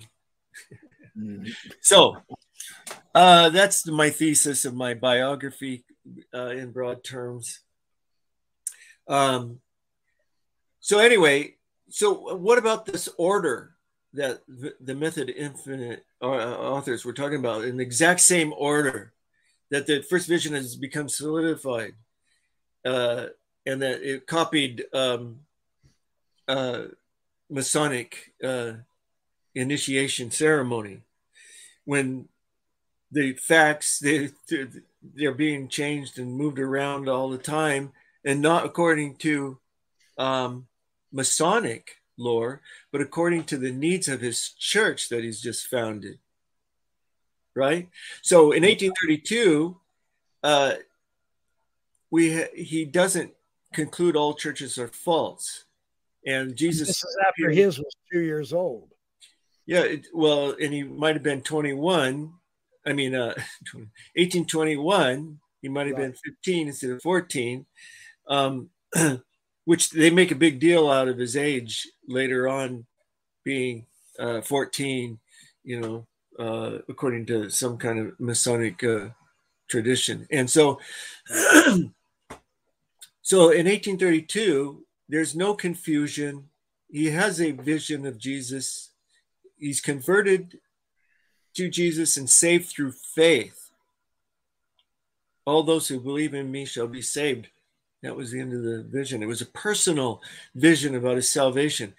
In 1838, it's been transformed into an institutional vision. It's all the creeds are an abomination in his sight, you know, and so they're all false. And Joseph said he didn't know what church was true, and he was confused, and he was inspired by Reverend George Lane in giving a sermon on which church is true during the revival, which was 1824-25, and not by Masonic passages that the Method Infinite authors quote. They quote knocking at the door. They quote several different passages that are in Masonic ceremonies for questioning. But Joseph Smith said that through Oliver Cowdery and later through William Smith, Joseph Smith said that it was Reverend George Lane and his sermon on which church is true that inspired him to pray.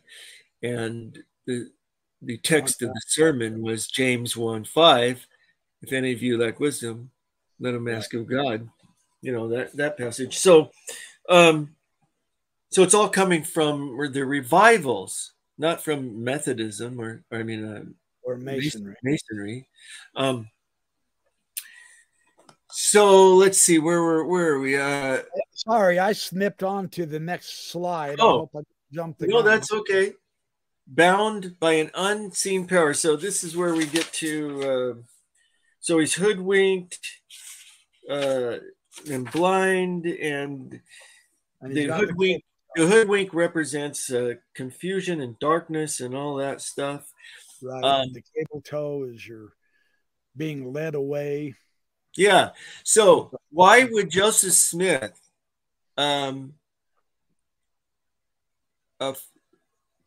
design his own history after Masonry, parts of Masonry that he would later say was corrupt and not pure? This is spurious Masonry. He's formulating, according to these authors, his history after the spurious part of Masonry. You know, it doesn't make any sense to me.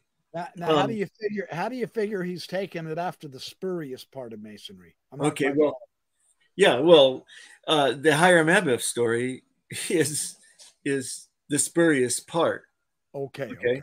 So, and this especially, bound by an unseen power, likened to the cable toe. Okay, and in the Book of Mormon, there's this passage, and there are also secret combinations, even as in times of old, according to combinations of the devil, and he leadeth them by the neck with a flaxen cord until he bindeth them with his strong cords forever. Right. So some interpreters have interpreted this as the cable toe. Well, it's not just modern interpreters that see the cable toe in this passage, and some Masons have commented on this, but as early as 1830, this connection had been made, probably by Oliver Cowdery in Northern Ohio, as he was the main speaker, and it was reported in the newspapers as saying various things. He even said that Lehi landed in Chile. Oh, not when he said that in 1830. Yes, 1830. They're saying, Oliver Cowdery, that Lehi landing in Chile at the 32nd degree parallel thing goes back to that time, probably. Anyway, and that's something I'm going to cover in a video sometime. But yeah, the Auburn Free Press, as you see, or Philadelphia album originally. Well, it's the Auburn, New York Free Press as reprinted in the Philadelphia album, 18th of December, 1830, reporting on the missionaries, what they were saying in Northern Ohio and converting all those people in Northern Ohio. Says the Book of Mormon predicts, we understand, almost all events which have come to pass, such as the American Revolution, etc., and that there shall be secret societies, and that men should be led on to destruction as by a rope of flax, said to mean cable toe. Cable toe. See, there you go. There's the Masonic connection, Dan Vogel. It's an anti-Masonic connection. But your technicality. So they, at a very early time, in 1830, they're connecting this cable toe with this prophecy in the Book of Mormon in a very negative light. Why would he try to pattern his history after this? you know. Interesting point. So it's more, it fits better with the evangelical autobiographies of many ministers as they were being called to be ministers. They would go through these same pattern of conversion, and they would have visions, actually visions of God or Jesus or both. Well, you showed that real well in your Seekers book. I was really impressed with the amount of information you put in that on Joseph Smith's first vision not being unique. And then what was real interesting is, who was it? Bushman. I think it was Richard Bushman in the beginnings of Mormonism found even more materials on that because I think he was following your lead. And so that came out pretty strong. His first vision actually wasn't even unique, really. So that pattern was out there in the countryside. So, yeah. Sorry, I don't mean to toot your own horn for your books. Well, thank you. That was a terrific book. That one really, I liked that one very much. So yeah, on the priest, the Seekers and the anticipation for restoration. Yeah, yeah. And how it comes right out of Joseph Smith's family, Joseph Smith, Lucy's brother, Jason Mack. Jason Mack actually started a kind of commune in New Brunswick of 30 families. Yeah. Lucy's brother, Jason Mack, he was a leader, religious leader of a commune of 30 families in New Brunswick. He came and visited the Smiths in Vermont, and I believe had a very powerful impact on Joseph Smith Sr., whose visions reflected those seeker ideals. Lucy called him a seeker. Yeah. In her history. Just when you think you know something about Mormon history, then you start reading Dan Vogel or having him on your program, and he shows you how bloody ignorant we all are. Isn't this awesome? Come on, you guys. Well, I'm glad to share. Oh, we love having you, man. This is awesome. Okay, last slide. We're on our last slide. Hang in there, everybody. Last slide. I'm really sad because I'm enjoying this immensely, although we've probably, last slide. Here we go. So on the last part, let's see. I can't remember what part of the book, but it's in this chapter on the worshipful master. Okay, so on page 82 I'm getting there. Is this statement? Oh, they're talking about the Shekinah here too. Yeah, I thought that was kind of cool though. I like the Shekinah. The pillar of light. Yeah, the pillar of light. In the Old Testament, Jewish Hebrew name for the pillar of light. And George Oliver just happens to make a statement about it, but doesn't really connect it that much to an actual Mason, the ceremony that they're going to refer to here. But he wouldn't have, but the Masons of his day would have saw that, I think. Just so you know. I'm just saying. Well, there's no Shekinah in the lodge, but or reference to it. But this is why the description that they give for when the blindfold is taken off and the bright lights and stuff is a little over the top.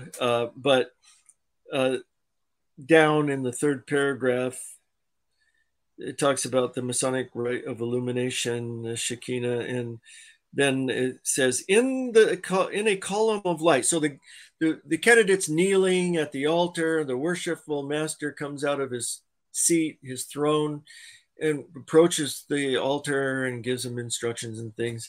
So they take the mask off, or not mask, the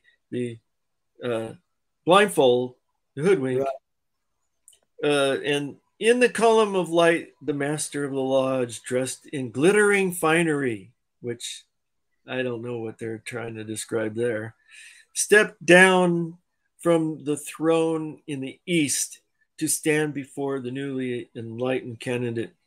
For Christian Masons, and I can only interpret this as their way of saying Christian Masons interpret it on their own, not by any instruction. This master of the lodge was a representation of the Lord of the universe, condescending from the divine throne to instruct individuals on earth. Now, then on the next page, they say the worshipful master in the East represents God. And now I would like to have a source, a footnote. I cannot find Masons interpreting the worshipful master as God. I find them as, which is consistent with the Enlightenment ceremony, is that the worshipful master represents the sun coming out of the east, the light. And the three great lights, sun, moon, and worshipful master. Henry Melville, excuse me, Ignorant Learned, right, or Researches After the Long Lost Mysteries of Freemasonry, London, 1863, says, the worshipful master of every lodge symbolically personifies the sun. At matins, the sun rises in the east to enlighten the world, as does the worshipful master rise in the east to enlighten his lodge. In other degrees, the worshipful master can represent Solomon, King Solomon. Well, right. So I haven't been able to find anything where Masons are saying the worshipful master in the east represents God coming down from his throne. So they're trying to make it sound like the first vision that Joseph Smith, his first vision. I mean, did it happen or didn't it really happen or what? Did God really, or what do they believe? Did God really appear to Joseph Smith or not? If he really appeared, he didn't have to make it like Masonry. It would be them. It'd be his experience. Yeah. It would be the authors of this book making the connection, not Joseph Smith. He's just describing what happened. Anyway, the column of light. Where's this column of light in a lodge in the 19th century? Where is this column of light? The glittering finery. I find the guy usually wearing a dark suit. Step down from his throne. However, you have to understand, during these ceremonies, they did put on various different kinds of clothing, just so you know. Yeah, I know. They might have and there is a comment from Poppy's Jeff Day. The Shekinah does get mentioned by name in 6 Degrees, Most Excellent Master, preceding the Royal Arch. It also gets mentioned in other form as the Pillar of Fire in the Entered Apprentice and Fellowcraft. So yeah, just so you know. But not in the initiation. Huh? Not in the initiation ceremony. And the way the authors connect it on page 82 is not directly with the ceremony itself. It's only indirectly. And then they make the column of light, the worshipful master standing in the column of light. And that's a little, to me, over the top. Okay. It's just contrived and trying to make things fit tighter. It'll be interesting to see. My opinion. Yeah. No, it's all good. This is what it's all about. Let's get everyone's view. So I think I'll. So that's very interesting. Let that rest there. Okay. Man, dude, we have had a full evening of phenomenal information, man. This has been fantastic. I have thoroughly enjoyed this. Thanks for all those excellent slides. You put a lot of work into this. I want to acknowledge that. I know now because I'm making slides for my programs, and sometimes these aren't easy to do. You got to do a lot of tracking, and you got to do a lot of measuring. And, oh, it's too far that way. You got to do So thank you for such a phenomenal presentation. We're going to close out for now. We'd like to keep going until midnight, but We're afraid we wouldn't be able to do it, but Dan has enough material to go till midnight 2023 on this same date, and we will have him back again soon. In the meantime, remember, you guys, have fun, do well, be good, sleep tight, make lots of friends, stay happy, and remember, life is good. We're going to head out of here. Thanks for coming over. Thanks for watching. Appreciate all your comments. Appreciate all your support. We will see you again very soon. Don't forget the new podcast on the backyardprofessor.org. Good listening stuff there. And I appreciate all your donations. A recurring donation, weekly or monthly, is always very helpful and very appreciative. And you guys are loved and awesome, and we'll see you very soon. We are out of here.